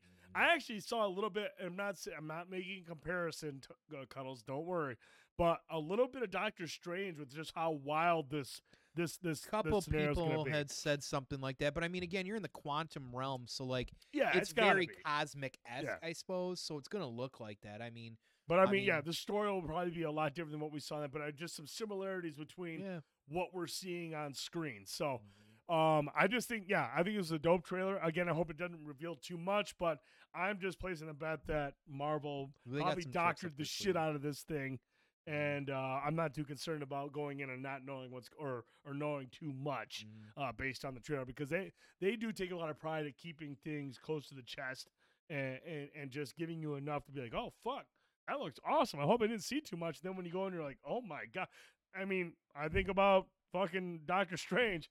I didn't expect fucking Professor Xavier to get fucking pieced out with everyone else. I was just like, oh, I did not see that coming. I knew they were gonna be this, but Jesus, I didn't expect that. Spoiler No, dope ass trailer. Blanco, question for everyone: what if this movie is how Deadpool and others come in? With Kang time abilities, we get a comic book style reboot that jumps back to Thanos being beaten sooner than 5 years. I Thoughts? mean, I've seen a couple things kind of mention something similar like that. Deadpool right now, if anybody's been paying attention to the cast that's getting involved in that, they're bringing in a lot of people from the Fox X-Men movies. Yeah. So I that almost Deadpool wonder cast is if ridiculous. I almost wonder if Deadpool is going to end up being a parody of the current MCU, and like because of the doors that's been opened, because of this, because of Doctor Strange, and yeah, because I've seen some time travel involved with Deadpool as well too. I wonder if he's going to be a little bit more self-contained and he's going to make a parody of these things, and that's how it's going to work. I don't know. I mean, yes, it could be because of all this stuff. I'm sure it'll be somehow intertwined through these as well too, to make what Deadpool is going to be doing as well too. But keep in mind, in the last Deadpool, he had a time machine. He was jumping around and technically kind of, and not just time jumping. He was multiversal jumping, because remember, he also killed technically the Green Lantern. So he's already kind of had the ability coming into MCU. So it'll be interesting to see how that will line up. Yeah, Deadpool is going to be nutty. That's what we want from it. So how it works because of this, hey, whatever. I'm sure they've got a great plan for it. I'm excited. Crash says, I honestly think the end of Secret Wars is going to reboot parts of the MCU. I think that's the whole goal. I think that's why we're still building the Young Avengers and different things like that, because, eventually, like just like in the comics when Secret Wars hit, it was kind of like a soft reboot, a reset, and go for some of these characters. I'm sure that, with the with all that going on, the incursions and everything, I would imagine it's going to be kind of like a soft reboot. I dig it. Carl says, did you see they were trying to get way more stuff out before that comes out? What do you mean, Cuddles? Yeah, are you talking like your people? Are you talking about Deadpool? Like trying to get stuff out before Deadpool? Are you talking like Crunchwrap for breakfast? At Secret Taco Bell? Wars, trying to get more stuff out before Secret Wars. Yeah, I'd imagine. Yeah, they want to get it out and then decide what they want to keep in whatever. DP3 is about to have Deadpool and Wolverine getting picked up by the TVA. I really hope they intertwine something like that. Fucking that is one of the things that I don't know who said it, but like I really want Loki and TVA to be involved in that movie somehow. I have this thing about seeing Tom Hiddleston and Ryan going back and forth. Like I don't know, I just feel like there could be some fun dynamic there. Oh yeah, for sure. But no, dope trailer. Again, we're probably gonna have to get in touch with Koi's Comics here shortly to. Those tickets got to be. I mean, if it's it's January. Oh shit! I better hit them up soon. I wonder if we're getting. Do we know? Those Koi's, tickets got to be tickets, going on sale here pretty soon because usually they do about a month in advance. So. Yeah, Crash. That was breaking the last couple days too. Adam Driver's been approached by MCU, and I said he could be a good Doom, and then he could also be a good Reed Richards as well too. Whatever. Adam Driver can play whoever the fuck he wants. Yeah, you can really do anything you want with Adam Driver. Whatever.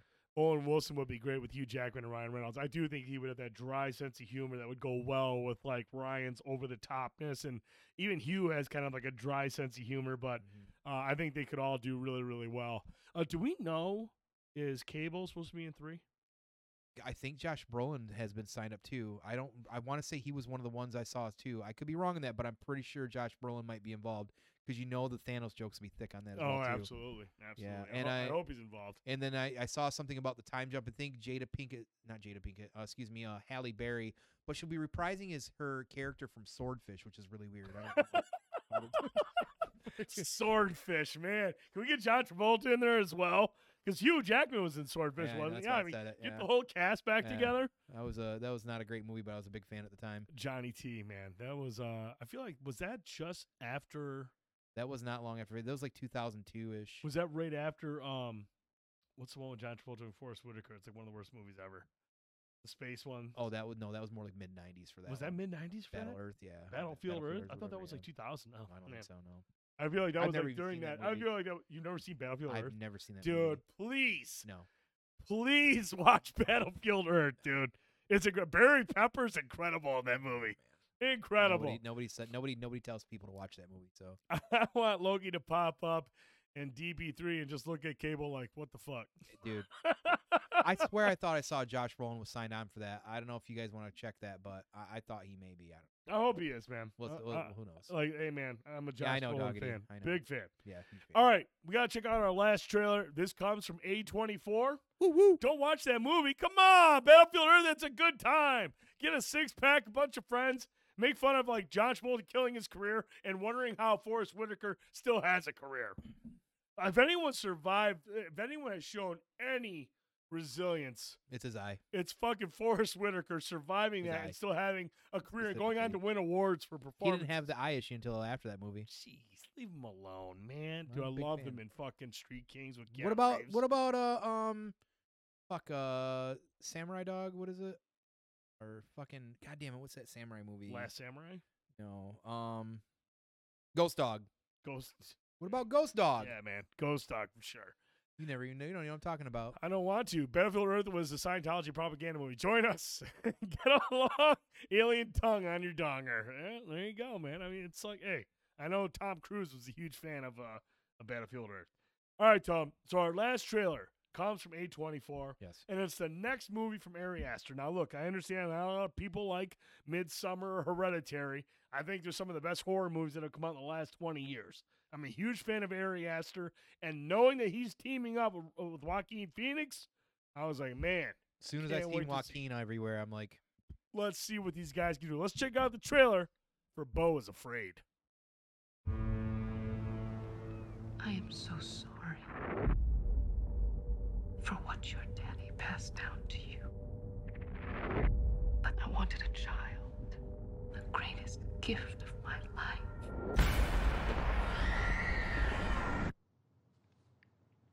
I'm visiting my mother tomorrow. Hi, Carrot. It's Mom. I'm just calling to say that I'm so excited to see you tomorrow. You're my angel, and I love you. Okay, I love you. Okay, bye, sweetie. I love you. Are you at the airport? I'm on my way. It's not safe, is it? What do you think I should do? I'm sure you'll do the right thing, sweetheart.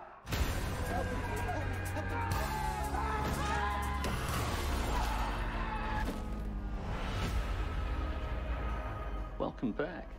I hit you with my car. What? I know. What was this? That's my little assistant health monitor. Feeling sad about going home, Bo? Must feel totally unreal. I'm supposed to be leaving. I don't know if that's gonna happen.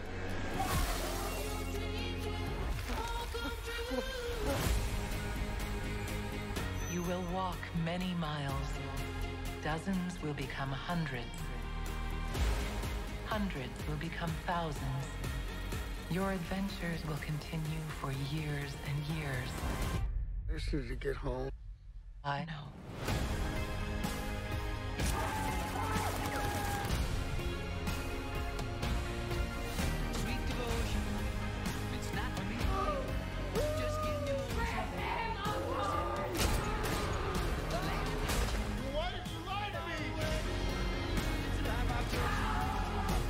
Do you want the truth now?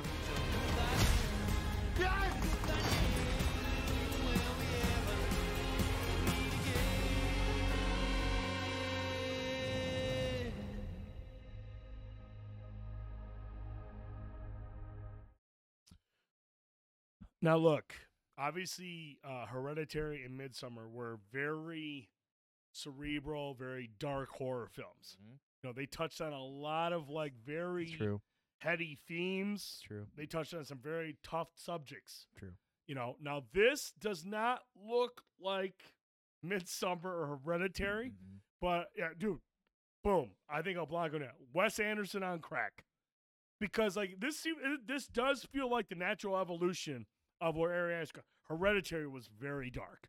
That's a depressing fucking movie. If you're the type of person that wants to go in and see a begin, middle, a conflict, and a resolution that's so positive and beaming, Hereditary is you're gonna fucking hate it. That movie had a D- cinema score. When people were leaving theaters, like, this movie fucking sucks because it was such a depressing movie. Dude, Thriller movie finds Big Fish. I was going to make a comment about Big Fish as well, too. It does cover it's the funny. lifetime of this entrepreneur, of his character. So it covers a lifetime of events. And, like, when I look at, like, Hereditary, and then you look at Midsommar, which I love how Ari Aster called it, the ultimate breakup movie, which it was. It's fucked up in a lot of ways. And it's dark, and it touches on, again, on trauma and things of that nature. But ultimately, it is the ultimate breakup movie. So I trust him with that. And I watched Midsommar, and I liked it. But I'm a Florence Pugh guy, so I'm just like, dude, she's amazing in this movie. Love Midsommar. But, dude, again, Midsommar is a very dark twist. Ari Aster movies have already proven early on they are not for everybody. They're not as straightforward as you think. They're not as clear-cut as you expect from a movie. And this is more listed. This isn't even listed as a horror movie, even though he describes it as a zonky nightmare comedy. I love it. When you say that, I'm just like, okay, now you pique my interest. Yeah. Because there will be eerie visuals. There'll be some weird, eerie shit going on, but it's going to lean a little bit into the comedy side. Maybe it's dark humor. Maybe it's more direct humor. Who knows? But all I know is the talent involved. Obviously, Ari Aster is directing it. It's got Joaquin Phoenix, Parker Posey, Amy Ryan, Richard Kind, Nathan Lane, who I think is an underrated actor. I love Nathan Lane. And Michael Gandolfini. Yep. Finally getting another role. Getting outside of that Soprano shit. This trailer is great. I think it's cool. It leaves a lot to be like, what's it going to be about? It does a really good job at, like, just saying, here's who we got in it. It's going to be trippy as fuck. And that's all you need to know. And if you're an Ari Aster fan, you can be like, you know what? I'm going in, dude. I'm going in hot. The talent's there. I know the director is capable. Now, does that mean it's going to be hit? No, I have no idea. It might not work, but it might. I'm excited for it. Brittany says, I think this movie is going to make my anxiety go through the roof. I agree. My anxiety was through the roof through his first 2 movies. Hereditary and Midsommar. My anxiety was high through those. I was just like, man, this is a really kind of intense movie. Because you don't know what's going to happen. You don't know what's going to fucking happen next. And that's what I get from this. He calls it a nightmare comedy. So there is going to be some humor, but there's going to be some fucking eerie shit in this movie. And again, with the talent involved, I'm excited for this. I'm a huge Joaquin Phoenix guy. I love him. I love Nathan Lane. I think Parker Posey is underrated. This is a great cast, great director. And again, the trailer is appealing enough, but it doesn't give anything away. Oh, and somebody said Big Fish. That's the first thing I thought of, too. Dude, I love major Big Fish vibes. Love that movie. Major Big Fish vibes. But it's probably going to be, like you said, a much darker, more thought-provoking Big Fish. Yeah. And, dude, I'm on board for that. I'm definitely on board for it. And guess what, Tone? April. Oh, also guess what? Joaquin Phoenix.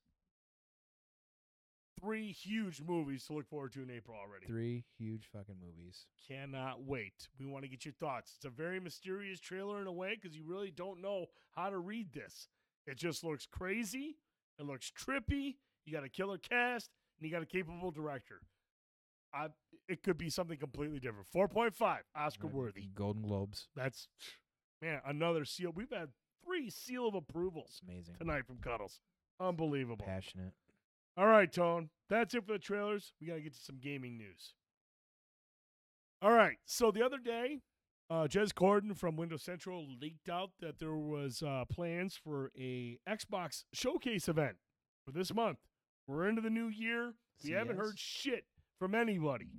Sony's been quiet for a whole fucking year. We've a couple state of plays, haven't had a showcase.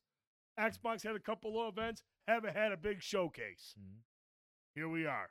A developer's direct is what they're calling it. And what we do know is it's going to be an intimate look at some of their first-party offerings in 2023. Short. What's that? Nothing. It's going to be a little bit deeper dive. We're going to see a lot of gameplay and some other announcements, probably some Game Pass stuff. But we do know this showcase is going to focus on Arcane's delayed Redfall. We're going to see Turn 10 Studios' latest Forza Motorsport. Mojang's action strategy spin-off, which I completely forgot about, the Minecraft Legends. It's kind of a PvP game, but I don't know much about it. I forgot all about when they announced that shit. Was fun for that. And then some new content from ZeniMax Online Studios, which is Elder Scrolls Online. And we do know, and they came out and announced that they have some big stuff coming to Elder Scrolls Online shortly after this announcement. I mean, for all intents and purposes, I know that there's people still out there enjoy it and love it. It's a solid, generic-esque, I don't know, MMO. Like, people enjoy it. Like, that's great. More content is great. I agree, Cuddles. It's way Minecraft underrated. Dungeons is criminally underrated. Yeah, that was a good time. That's a We played good that grind, for, man. That's a good. hour. My kids still play that game because I figure out how to get the Switch and the Xbox to work together, so they'll fucking go into dungeons and shit. Yeah, that is a really, really, really good game. Very underrated. Really underrated game. But obviously, the one game that is not listed on this is Starfield. Oh, everybody. And everyone's like, "Oh my God, no Starfield! What the fuck?" As soon as they announced it, Bethesda came out and said, "We're doing our own event for Starfield," which makes sense. I mean, look, Redfall. I think from Arcane, I love Arcane, but Redfall's not Starfield. True. Forza Motorsport. I'm not a fucking racing guy, but I know Forza Motorsport isn't fucking because those two games won't have as much bugs as the Bethesda game. You're right. And even Mojang's Minecraft Legends is not even on the same level as Minecraft. They're way different. They're different games. They're not Starfield. Right. And Starfield is much like when Nintendo does a direct for one game. When they do their direct for Legend of Zelda. When Sony's going to do as a direct for something like Last of Us. They're going to do their own event for Starfield. It makes sense. Which makes sense. That's because Starfield is a massive fucking game. And they're going to want to have a huge event that is focused on all aspects of that game. Because a lot of people still want to know, what the fuck am I doing in Starfield? Is it Fallout in space? Is it Fallout meets fucking No Elder Man's Scrolls in Sky? Space? Yeah. Is it? Well, what is it? because I had somebody recently said, isn't it basically like a RPG version of NMS? I'm like, I thought they said you can't transfer from ground to sky, and planet travel wasn't going to be like No Man's Sky. You Right. remember that? Yep. That's not going to be like that, right? Because I had to set that straight. I don't know. Nobody knows. Yeah, exactly. And Which that's- is why they and that's need their fine. own event. I know, and that's fine. And people, we don't need to know everything. I know the hype's out there and people are excited about it, but I'll wait till it comes out and the bugs are patched after a month and check it out. But A month? That's generous. Yeah, for Bethesda. very Christ, I can go generous. play Skyrim right now and I'm still running into bugs. Cool. Any other streamers out there doing that too? Still, streamers out there playing Skyrim? I think so. Cool. Justin Time, hey, you're here, Panda. Hey, Panda. Thanks for joining us, buddy. But no, I'm excited for this event. I do want to see more of Redfall because I am seriously a huge Arcane guy. I love Dishonored. I love Arcane's games. Yeah. And for them to and especially Deathloop. Deadloop, yeah. Deathloop. Deathloop. Yeah. I think Deadpool. I need to fire that fucking Get them thing all up. up. Yeah. Deathloop, but even Yeah, more so yeah. Dishonored. And for them to go with like an open world co-op experience, I'm really excited to see where they go with this. They have a unique art design too, which I really like. Dude, they have such a cool art It style. is. It's very cool. I mean, and they're. I feel like their controls are really tight as well too. They are. They're really Like, good. They're really yeah. good. And the way that they come up with different abilities, they kind of remind Yeah. me a little bit of like Insomniac, because Insomniac always has crazy guns, crazy abilities in their games. You look at like Ratchet and Clank, you look at Resistance, they have like crazy weapons. So that's going to translate well to like, that's what Arcane does. And for them to do something like this in Redfall, what we saw in the trailer, it makes a lot of sense. So it's going to be a lot of fun to play. I just want to see more of what the story is going to entail and what more of my friends and I can do when we go in there and play the game. It seems like Redfall is in fact set in the Dishonored universe. That's fucking interesting. I would, because is Deathloop in the Arcane like in that Dishonored universe just a different time frame? And maybe El Blanco can answer this. When I played Deathloop, it had a very similar art style, but I don't remember any kind of. If It there was is any- okay. He says See, that's yeah. what I thought. So because that's kind of what I thought they're building like Everything's like this massive This universe. kind of like which I think is really cool. And like, listen, I don't like a lot of first person games typically. I just feel like they're just not always for me. I'm hit or miss with them, right? But Right. I feel like Arcane does it well though. Yeah, they got a good grip on it. where I feel like when you're talking about the weird weapons and stuff, not everybody can pull that shit off either. So Right. Dishonored is late 1800s. Deathloop is the 60s, 70s. Redfall is now. Arcane Studios has officially confirmed that Deathloop takes place in the future of the universe first built. in That's Dishonored fucking game. cool. And I believe that because I respect that. I feel like the art style in that is a lot more similar than what we've seen in Redfall. But then again, Redfall takes place multiple years ahead of it. So that's why maybe it looks a little bit more modern. That's fucking. I respect that. So no, I'm really curious to see more about Redfall. I think that's probably the game that I'm most excited about. I'm not a racer guy, so Forza Motorsport is just like the same as every other Forza Motorsport. Not interested. Cool. I'm curious about Mojang's action strategy, Minecraft Legends. I'm not really a PvP guy. I think Minecraft Dungeons is more appealing because that's cooperative. It's dungeon crawling, so I think that's cool. I don't have any time for ZeniMax Online's ESO. I played a little bit of it. I think it's cool. And maybe if I didn't play anything else and I had a lot of free time, I would get into an MMO. But, I think this is cool. I'm excited to see more about Redfall. And because it's more of an intimate look at these 4 games, plus whatever they announce for Game Pass, I'm sure they'll announce. There's rumors that Ubisoft Plus is finally going to get announced for Game Pass. There was rumors of that early last year, so I'm sure that's probably an announcement they're going to do. Speaking of Ubisoft, rough times at Ubisoft right now. Today they had their financial report. Not looking good at Ubisoft. It was so bad to the point where they admit that Mario and Rabbids Sparks of Hope and Just Dance were terrible. They sold poorly. That's not good. Despite the great ratings and the marketing that they put behind it, it didn't do well. Ubisoft Chief Executive Yves Guillemot. Everyone loves Yves. He's always trying to fight off those guys that are trying to buy up all the shares. It's true. He had this to say: "We are facing contrasted market dynamics as the industry continues to shift towards mega brands and everlasting live games in the context of worsening economic conditions affecting customer spending." Or maybe we're oversaturated our own live service games and no one gives a shit. Or maybe Mario and Rabbids, while it's fun and people enjoy it, people don't understand what they're buying. That's like I always go back to parents at GameStop were always returning it, thinking it was a Mario fucking game. Yep. Hey, great concept. Maybe doing that just wasn't maybe we shouldn't put all our fucking eggs in that basket. Or guess what? Just Dances, people can do different things on their phones anymore. That shit doesn't matter anymore, man. Cut the losses on that shit. Here's an idea. Why don't you dig into your fucking treasure trove of games that people have been wanting for fucking years and do a goddamn new Splinter Cell? How about try that? See what goes on from there. Or maybe instead of trying to swallow the cock of fucking live service games all the time, you fucking put out a single player game or get something else out there, because guess what? Who's playing Division now? Good question. All 20 of you. You're keeping it going. You guys can't, you got to do something different. You started for at one point, about 4 or 5 years ago, they stopped doing Assassin's Creed annually so they could stop being oversaturated and keep their sales going.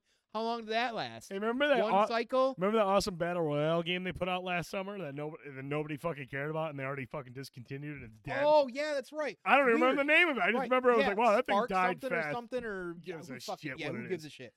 This is and the reason this rubs me so wrong is because there are some titles under them that I fucking love. Oh, they have a ton, dude. The Tom Clancy shit, Ghost Recon, Rainbow Six, they're enough. Splinter Cell. They're enough. And what happened? We had Wildlands that was good. Then they added live service to the next one, Breakpoint. And guess what happened? Everybody played it for a couple months, got sick of the bullshit, had to play with people, had to have these random like upgrades, paywall this, paywall that. Fuck all of that. Look, man, I love a good open world cooperative game. And even a live service. Give me fucking Ghost Recon Future Soldier 2 and I'll be happy.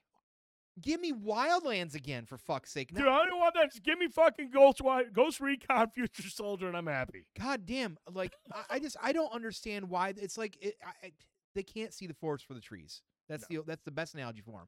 And this is a group, again, that like when the rise of the Xbox and especially the 360 era, when the first Assassin's Creed came out in 2007, this was everybody, myself included, being like, this is a developer and a publisher that's fucking coming out and they're doing new shit. Let's go, right? And now look at them. First they were talking about NFTs for a little bit. Yeah, now they're doing this shit. Yeah. You Assassin's Creed is basically Ubisoft's Kingdom Hearts. Just keep putting it out because everybody fucking wants to take it, but tell me how the fucking story is, because you can't. Who the fucking knows? They keep dancing around the fucking story of Assassin's Creed. Yeah. You know, is it like, was there a society beforehand? Is it the Matrix? We don't fucking know because we can't even fucking remember. It got so convoluted after 12 fucking years. Just like Kingdom Hearts, you can't explain that shit. It's all about making a buck at this point. Yeah. So, you know, no one's playing Division, no one's playing Breakpoint. Sit your asses down. And stop trying to make everything a live service. Figure it out. Yep. Stop the live look, service man, shit. we've established right now, dude, other than Destiny and maybe, you know, even Fortnite to a degree and Warzone, it's hard to keep a fucking live service game alive. It surely is. For a long period of time. Yeah. And apparently, you know, they've just, Ubisoft, for whatever reason, just can't fucking figure out how to do a live service game. And if I remember correctly, I remember them saying the next Splinter Cell is going to have live service elements. They were the first crew that started doing your games are $60 and $70. Well, if you want the full game, pay $120 and get the gold version and get all 3 fucking season passes that come out over the next 2 years. And here's some other paywalls you still can't get, because even though you paid all that money, we still want fucking more money. Because their problem is, just like the great Rohit Raju said many years ago when this DLC started kicking off in 2010 with the Noble Pack for fucking Halo Reach, was that this industry is going to eat itself from the inside out, and it's fucking doing it, and it's starting big with Ubisoft, and they were the first ones that just couldn't get enough fucking jerking off on everybody's faces. Give me your fucking money. Yeah. Give me your money. You know, Cuddle says Graw 1 and 2, Rainbow Six Vegas were better than any COD, and they said, fuck it. I agree with them 100%. Absolutely. Dude, and the thing is, man, look, Cuddle's like, and I know you guys hate hearing about SOCOM, but SOCOM did the same thing. Rainbow Six Vegas was fucking incredible. Oh, yeah. Dude, Calypso Casino to this day is still one of the best multiplayer maps ever created. Dude, I fucking love that game. But Rainbow Six Vegas, Graw, and all that shit, and SOCOM, they all very similar. They don't have the respawn and the health regen and all that shit. I mean, I don't know much about Graw 1 and 2. I played a little bit of 2. But, like, it was more tactical. It was slower paced. It didn't cater to the fucking twitchy crowd that watch the Twitch shooters. And unfortunately, other than the fans that are really big into esports with like Rainbow Six Siege, there's not a lot of people that really want to sit there and fucking watch people play tactical shooters. Right. They want the fast-paced respawn shit. And that's what happened to SOCOM. When SOCOM 4 came out, Sony got all involved. They got. I mean, I'm not saying they don't completely hate it, Cuddles. I'm not. EFT is one of the biggest. I understand. Like, I'm not saying that. I'm just saying, like, for the most part, it doesn't compare to what you get from the Call of Duty crowd. And there's no way you could argue that. The Call of Duty crowd will always be what other people want to sit there and make their games like, because they want to sell a ton of fucking games. Yeah. And when SOCOM 4 came out, Sony intervened with Zipper and said, make this shit like Call of Duty. Give us the Respawn stuff. And they did that, and it died. And games like Graw and Rainbow Six Siege and SOCOM, they just don't work with that Call of Duty fucking formula. It's more tactical, and that doesn't appeal to people who just want to go on there and get a bunch of 100 kills, get kill streaks and all that shit. Yeah. That's more appealing. That's more accessible. And that's the only thing that makes it difficult for games like that. And when Ubisoft, Tom Clancy games are not meant to be fast-paced Twitch shooters. Tom Clancy is tactical as fuck. So they got to be slower paced. And those just don't fucking generate. And when they moved Ghost Recon, and I know, what's the first one? Not Breaking Point. Wildlands. I know that was super popular. It was super popular. But it deviated a little bit what made Ghost Recon so popular. Before then, it was more of a tactical shooter. It was also more PvP. It made this game, it still made it tactical, but you could play it solo. You could play it with a 4-man crew. Right. And you were doing missions, and you're still playing. You could do it like, you could do it tactical, or you'll get stealthing or whatever you want to do, or you could go in guns blazing. But it was still enjoyable. But what happened with Breakpoint, because they took what made that game great and then had to say, got to do a live service now, because we want to see how much more money how much residuals. While we were still playing Wildlands a couple years after it was active, 3 months, nobody was playing Breakpoint. Did they even really support the PvP side of Wildlands? I don't think anybody fucking cared. And see, that's the fucking problem. Well, I mean, it's Ghost Recon was always PvP. That's where that main audience was. Yeah, that's fair. And for them to sit there and be like, well, we can't quite be Call of Duty. Let's do what we do and make it open world and cooperative. And again, abandon what people always loved about Ghost Recon. Yeah. So let's say they split the hairs. Then they do both pieces of it. But what I'm saying is that Ghost Recon Wildlands was still so fun to play with friends. Sure, yeah. And a 4-person squad to play through and take out like all the the cartel people. Like, it didn't fucking matter. That's my point. Like, I didn't think, man, I would like to play PvP against people. I was like, man, Lupe, get in this fucking helicopter and let's see if you can crash us into something, because you suck.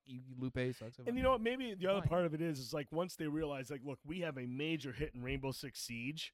We don't need another first-person or even third-person tactical multiplayer game, because Rainbow Six Siege is just generating all this money for us with DLC and with microtransactions. I mean, Siege is still an absolute monster of a fucking game. Right. So focus on that. It's like, okay, look, what's our bread and butter outside of fucking Siege? Open world. Assassin's Creed. Let's make Wildlands open world. How's For Honor doing? Man, you know what? It's still got a very popular niche audience. But but there's like 12 people. Yeah, no, I mean, it's still got a... Same with Breakpoint. But, I mean, hey, look, if they're still supporting it, they support that more than they do Division. For Honor gets more support than Division or Breakpoint, because there are more people playing that than Ghost Recon, because simply put, man, For Honor's a little bit easier to pick up and play too. I mean, no. You don't think so? No, For Honor is not pick up and like play. Just jump in. I and think play. Mike would even tell you, For Honor is not pick up and play. That has a very steep learning curve.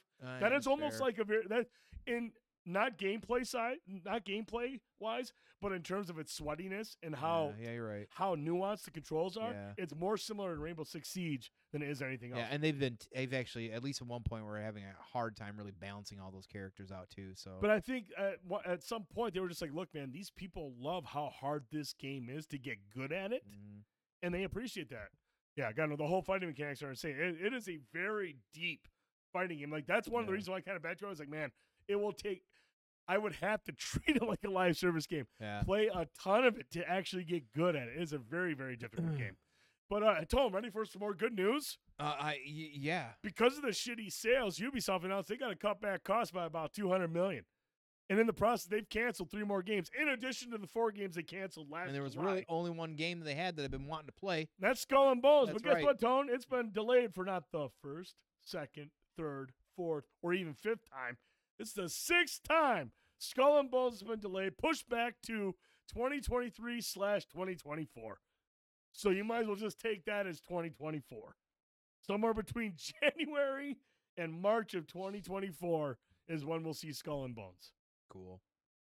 Ubisoft and their stock is just plummeting. How now it makes me wonder, far dude. have they fallen? Now it makes me wonder, with the stock plummeting and them making all these cuts, are they preparing to be acquired? Poses the question. Wow. I mean, seriously, the prices are just plummeting. They're canceling games, lowering their costs. Do they want to be acquired? Because that's what happens. When they start, the stock prices plummet, they start making major cuts to their catalog and what they're working on. That's when these big or other publishers sniff them like, oh, I smell blood in the water. We can get them for this much per share as opposed to this when they were at their peak. That's how acquisitions happen. It's something that worked really close in Microsoft when the original Xbox came out through 360, and it's because it's very Western-y. I could see that being good under their banner, but gosh, the FCC says no. Skull and Bones keeps getting delayed because it's not going to be a naval combat game anymore because everyone swore it was going to be like Sea of Thieves killer. I mean, I expected it to be more like a Sea of Thieves meets Assassin's Creed 4. Yeah, which a lot of people speak very highly. I mean, I didn't play 4, but I know 4, they love the naval combat more than they like the fucking game. I hated a lot of that game. Yeah, that's wild. Yeah, the naval combat was great, and then in Odyssey it was awesome in that too. But just so you know, they will be going forward. They're going to focus more on their premium tentpole IPs: Assassin's Creed, Rainbow Six, Ghost Recon, even The Division. They mentioned The Division, which I think is hilarious. Far Cry, and then they got an Avatar game that's brewing as well. So I mean, that's one of the games that's still cool. Weird, I don't see Splinter Cell on there. Yeah, I mean, it better be because they announced that they are working on a Splinter Cell game. But what kind is it going to be now? Is it going to be fucking mobile? Well, it's definitely going to be a live service, dude. I hope not. I'll be so fucking mad, dude. Yeah. Well. All right, Tone. Moving on to the next subject. We're sticking with video games, kind of. It's a video game TV hybrid. The Last of Us series premiere is this Sunday, 9 p.m. on HBO Max. Finally, a Sunday show to watch. Dude. 80 minutes for the first episode. Critical praise. That's universal critical acclaim. 97% on Rotten Tomatoes, mid-80s on Metacritic. By all accounts, this is one of the best video game adaptations, if not the best video game adaptation they've ever seen. Well, hey, I mean, when you're doing TV shows, you can flesh that stuff out a lot better in a movie. Now, look, I know how we all feel about critics, and I agree with a lot of people who don't like critics. But when I went through critics and just waited to see, I played the game. Those are the reviews I read. Yeah. And when those people tell me they use actual fucking lines from the game in this movie, not all the time, but they talk about how they use a lot of the dialogue. So they are not deviating too much from the story. We're not going to see a Halo type of experience here. Joel's not going to take his head. But he's going to take his gas mask off. All right, yeah, apparently. Now, look, one of the big things that that was announced this week. Now, obviously, in The Last of Us, the cordyceps virus is transferred to the spores that people breathe in. It's like a fungal. It's like a fungal thing. You breathe it in, and obviously you turn into a fucking clicker or something worse. Inhale some fucking spores, and you're in Midsummer and seeing stuff. Yeah, it gets bad. Cool. But they announced this week, and I do, and now look, going into this, I want this to maintain the storyline to a degree. Right. I understand certain caveats or certain liberties have to be taken to translate it to the screen. To the media, yeah. I expect that. I don't expect this to be 1-to-1. But one of the big changes that they made is that the cordyceps virus cannot be transferred or transmute or whatever it is to anybody through spores. Not airborne like that. It's not airborne like in the game. Correct. And at first off, people were like, "Oh, here we go. Here we go. We're changing shit up." It's true. But seen a lot of that. The logic behind it, I can respect. And this comes from Craig Mazin, the showrunner, along with Neil Druckmann. And I'm going to read a couple of quotes here. The first one is, it was important for us to acknowledge that the audience is smarter about pandemics than they were 5 years ago. Okay. We don't want to pretend that they don't know things. In the game, you encounter spores, and you need to put a gas mask on. In the world that we're recreating in the show, if we put spores in the air, it would be pretty clear that they would spread around everywhere, and everyone would have to wear a mask at all times, and probably everybody would be completely infected by that point. And if you've not played the game, basically there are areas in the games where you walk into a building or a room, and there will be spores in the air. It's really fuzzy. You see like the particles and stuff like that, and you got to put the masks on. Now, what he's saying scientifically clearly is if you fucking sneezed or air come through there, it's going to spread all over in the air just like anything else and be like airborne. It wouldn't be self-contained in these small areas. And they're taking in the fact that, now that COVID has come through and a lot of people were wearing masks, with that mentality, if there's something like cordyceps going around that turns you into a fucking clicker or something worse, everyone's going to wear a mask fucking everywhere. Well, not everybody. I digress. But I'm just saying, like, people understand a little bit better about viruses and the effects that they can have on people. So for them to make that change, and it's also pretty difficult to shoot a lot of scenes where Pedro Pascal and Ramsey are wearing a mask through a lot of scenes. It'd be really hard to hear them make out what they're saying if they're wearing a gas mask. Like the main character in Halo. Now, look, they could still implement gas masks in certain scenes if they wanted to respect that part of it. But, look, there's a scene specifically in the trailer where they're in a looks like a library or whatever, and there's clickers walking around. It almost looks like there's spores in the air. But to convey that tension of, like, don't make a fucking move, it's hard to get that from an actor when they're wearing a fucking gas mask. Sure. Where you make this little change, and the way that the spores are spread, it's through tendrils that become kind of like a network that is interconnected. Which is how fungus works. And everyone's like, what the fuck are tendrils? Well, thankfully, there is some artwork from the game that they never implemented into it, talking about how tendrils work. And basically, tendrils slither around the ground looking for hosts. And there's actually some dialogue from the game. Now, you said you might have heard it. I swear. I don't remember hearing it, where the woman that's with Joel and Ellie at the beginning talks about tendrils being so hard when they grab a hold of you, they'll break your arm like on a whip. So I was like, oh, okay, that's deep. So that's kind of creepy. That shit looks creepy as fuck. I mean, look, head is wrapped in tendrils, is severed and dragged by spine. Oh, cool. Can't wait to see that on the fucking show. Hope so. So, like, it's really interesting, and here's the other thing that they put out there that was trying to, like, kind of quell the fears of people about how many changes. For those that are concerned about the show straying too far from its source material, both Mazin and Druckmann have stressed that any changes have been carefully thought through before making their way into upcoming adaptation. And Druckmann says, there are things that work in the game that would just not work in the show. And Mazin continued by saying, Neil would always say, we can change anything, but we need to talk about it. And if there's not a good reason, if we can't do it better, let's deliver what we have. Let's stick to what worked in the game. So that's good. That sounds good to me. If they could sit there and look at the story that Druckmann put together, and if Mazin's like, hey, man, let's try this. And if it makes sense to Druckmann, like, oh, yeah, it doesn't alter a lot of stuff, but it gives it a different take or a different perspective, let's go with it. Right. I think, for somebody like me who's really protective of source you material. You are very protective of it, as a lot of fans are. But I also understand that there's the difference between me and fans is I also understand that there's media adaptations, and some are like, this is important because this sounds very well thought out. This is something that they're not doing the Robert Kirkman thing going, well, let's fuck with timeline.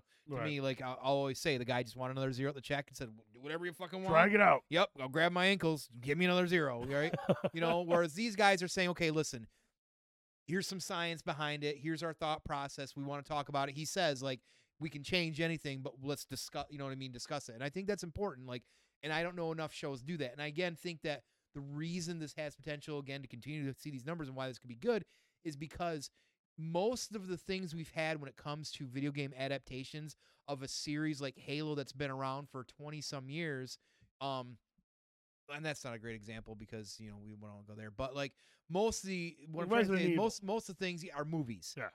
2.5 hour movies. Like take the first Resident Evil. And they bastardized it so the much. only thing the first Resident Evil that had anything to do with Resident Evil that had been already around for 10 some years was it was in a fucking mansion. That's it. Yeah. You know what I mean? And like, again, like things have to be adapted to make more sense for different mediums. I understand that, but when you're swaying so far from a product, don't call it that anymore. Then it's not Resident Evil anymore. Call it something else, right? So it's nice to have something of a video game being adapted to like this with good people behind it. The creators, for one, HBO doing a TV series. The guy who did Chernobyl, which is fucking incredible. Right, and we can draw it out and say, okay, let's talk about like this. Because my question is, and I'm not trying to be a smartass with this, and I do. The reason I bring up Halo is like they said, we saw quotes of these guys saying, "Well, I never played the games, or I didn't really care. I want to do this." Like, this is the way you approach those things. Because if you want to keep everybody mostly on board, there's going to be hardcore fans out there that are really hardline about source material.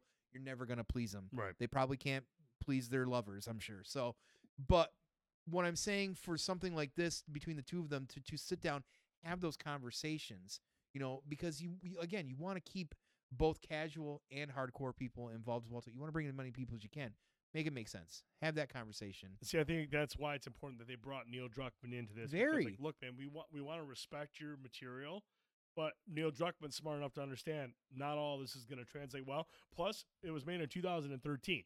So I mean, again, with the way things have changed due to COVID and the way people perspective of how pandemics work and how viruses spread, they had to take that into consideration. And then they have to think about other things in terms of like bringing it to the screen for people who aren't fans of the video games, who want to be able to understand what the characters are saying or what they're talking about, who are looking for more of a cinematic experience than a video game. Because at the end of the day, when you strip apart the fact this is a game that came out in 2013, this story, these characters, it's a story. It's a really well told one. Just through the controller your hand is on, you know. So, you know, it's something that that if anything needs to be shared with other people that don't play video games, because the story is really good, the characters are really good. Like you play, you know, 20 hours of a game like this, you're pretty invested. Like you're into these characters. I mean, look at the passion that people had with the second one because of the way they adapted things. Now we don't agree with those people because we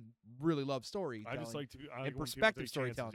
You know, if you like Game of Thrones, have read the books and there's you know, it's all POV. There's a reason why, you know, I like The Last of Us 2 because it's a lot of POV. You know, these are the kind of things that you want to share with people because not, like I said, not everybody's going to play these games, but if you're going to adapt it, certain things might be smarter to do. And I have more respect for people that sit down and take the time and care about integrity and talk about them than just people that say, well, it's this game or this franchise or whatever, slap a name on it, let's sell some, and then take Master Chief's helmets off. I have more respect for that. So. Last thing I want to mention that has me kind of excited about this is because they did mention that some of the stuff that they are creating for the show, because obviously Neil Druckmann's this thing, but Craig Mazin has a way to tell stories. He has a great way of producing content. Is they're going to focus on certain elements of life before the pandemic, before Cordyceps comes around.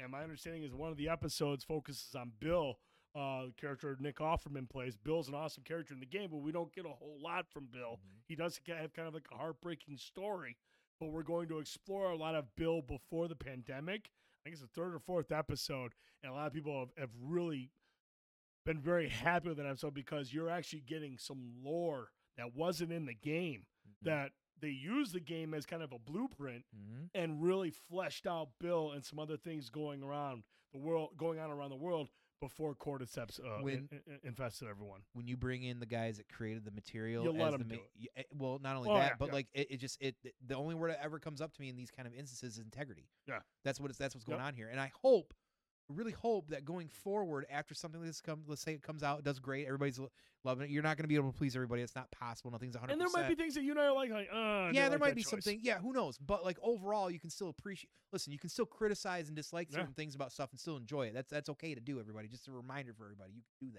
that. You can certainly not like something. Right, you can criticize. If there's a certain point of the game that you like more than others, they don't reflect that in the show. Right, that's fine. Absolutely. That's fine. But you can still overall still like it and enjoy it. That's fine. But you know, I just hope this kind of sets a new bar. Like there's a lot of good video games out there that's got great stories that, like Assassin's Creed, for instance, is another one that like there were cool elements about it in the movie, but they added this big fucking arm thing. Like I don't know if you've ever seen it, but like it had potential as well too. Like Yeah. anything else that's made into a movie from a video game. The problem is you're trying to tell a story that's been around for a decade into 2.5 hours, and you can't do it. Yeah, it's hard to do. But that. now, but they're doing it with a TV show now. That's exciting because they're gonna let these guys really fucking unfurl their wings and tell the fucking story, as close and as it should be. And you let the showrunners, the guys from Chernobyl, add on to the story with Druckmann's, Under the his- HBO banner. Fucking sweet, man. So Fucking we'll be exciting. watching that on Sunday night. We'll talk about the first episode, our impressions of that next Wednesday. We hope you guys and girls are able to check it out. I think it'll be a good conversation to have. Yeah. And Tone, Yes. let's move on to our final topic, sir. Yeah. This is for Tricky. This is for Tricky. This is for Ladies you, and Trick. gentlemen, we talked about it last week, and we can confirm now this week. Wednesday has been renewed for a second season at Netflix. There you go. So when we do the Cuddles and Tricky tournament next week or next year for best TV show of 2023, we There you know go. Wednesday will be in the conversation. Absolutely. Trick can vote without his hands. Or with them. The show has grown to become the second biggest English language Right. season of television on Netflix, with over 1.2 billion hours viewed within its first 28 days. Damn. While the show's undoubted success screamed at for a renewal, the sales of the rights to Addams Family to Amazon sparked a lot of rumors that we talked about last week of Netflix maybe either canceling it or shifting it over to Amazon. We heard from the showrunners Alfred Goh and Miles Millar. Quote, "It's been incredible to create a show that is connected with people across the world, especially Tricky Region. Thrilled to continue to Wednesday's torturous journey into season 2. We can't wait to dive headfirst into another season and explore the kooky, spooky world of Nevermore. Right. Just need to make sure Wednesday hasn't emptied the pool first and that Tricky Region has his pants on." Correct. So, So again, they didn't really dive into the details. We don't know what went into renewing this or what kind of deal, Right. if any, had to be made with Amazon, because clearly they own the rights to the Addams Family. So I'm sure there were some back-end dealings going on. We're not privy to that information, but hey, it's 2023. Just wait for social media. Someone's going to leak that shit. Right, and we've actually because of some of the connections you've had prior to some of the other media outlets prior that you were doing before Banter and Babble, we're able to now announce that there's potential that we may actually be able to get to send Tricky Regent on location sometime in the next year to talk to some of the cast members, get some of the behind the scenes, and trying to get some scoop on this as well too. So he will be on location at some point, being the undercover Trick out there, Which means we're going the to dirt sheets open that up we need. a Patreon to bail him out of jail. Right. For his season. Right. He's going to be on TMZ in like a month. She gonna have a personal PPO against him real Right, quick. right. This guy's creeping me the fuck out. But no, I actually watched the first episode of this the other day. Oh my god! Why do you have condoms and Zimas? Oh my god! Jesus stop. Christ, what year is it, King? Leave him alone. Leave him alone. Never. No, dude, did you see Jenna Ortega was at Golden Globes last night, and did you see Scream, the Twitter account? No. They said the Golden Globes put out a tweet that says Jenna Ortega's here, and then Scream quoted it and said, "Not for much longer." Though. I was like, "Oh my god, that's pretty brilliant. hilarious, Good dude." stuff. That shit was great. But no, I actually watched the first episode of this last weekend. This past weekend, I actually liked it. I know you said it gets a lot better going forward, so I no, don't take them all back. We need you, Trick. We need you, baby. But no, I actually really liked the first episode. I thought it was really cool, and you said it just gets better. So Yeah, I'm gonna make big my fan. way through that over the next couple weekends. But this weekend, dude, telling you, man, I'm really hyped because this weekend, not only is The Last of Us on Sunday, The Servant starts up on Friday. Oh yeah, you're a big fan. Final season of The Servant on Apple Plus TV. Can't wait to see where M. Night is taking that show in the final season. Did some real heavy Rosemary Baby vibes the last season. Towards the end, I was like, oh man, this is getting dark.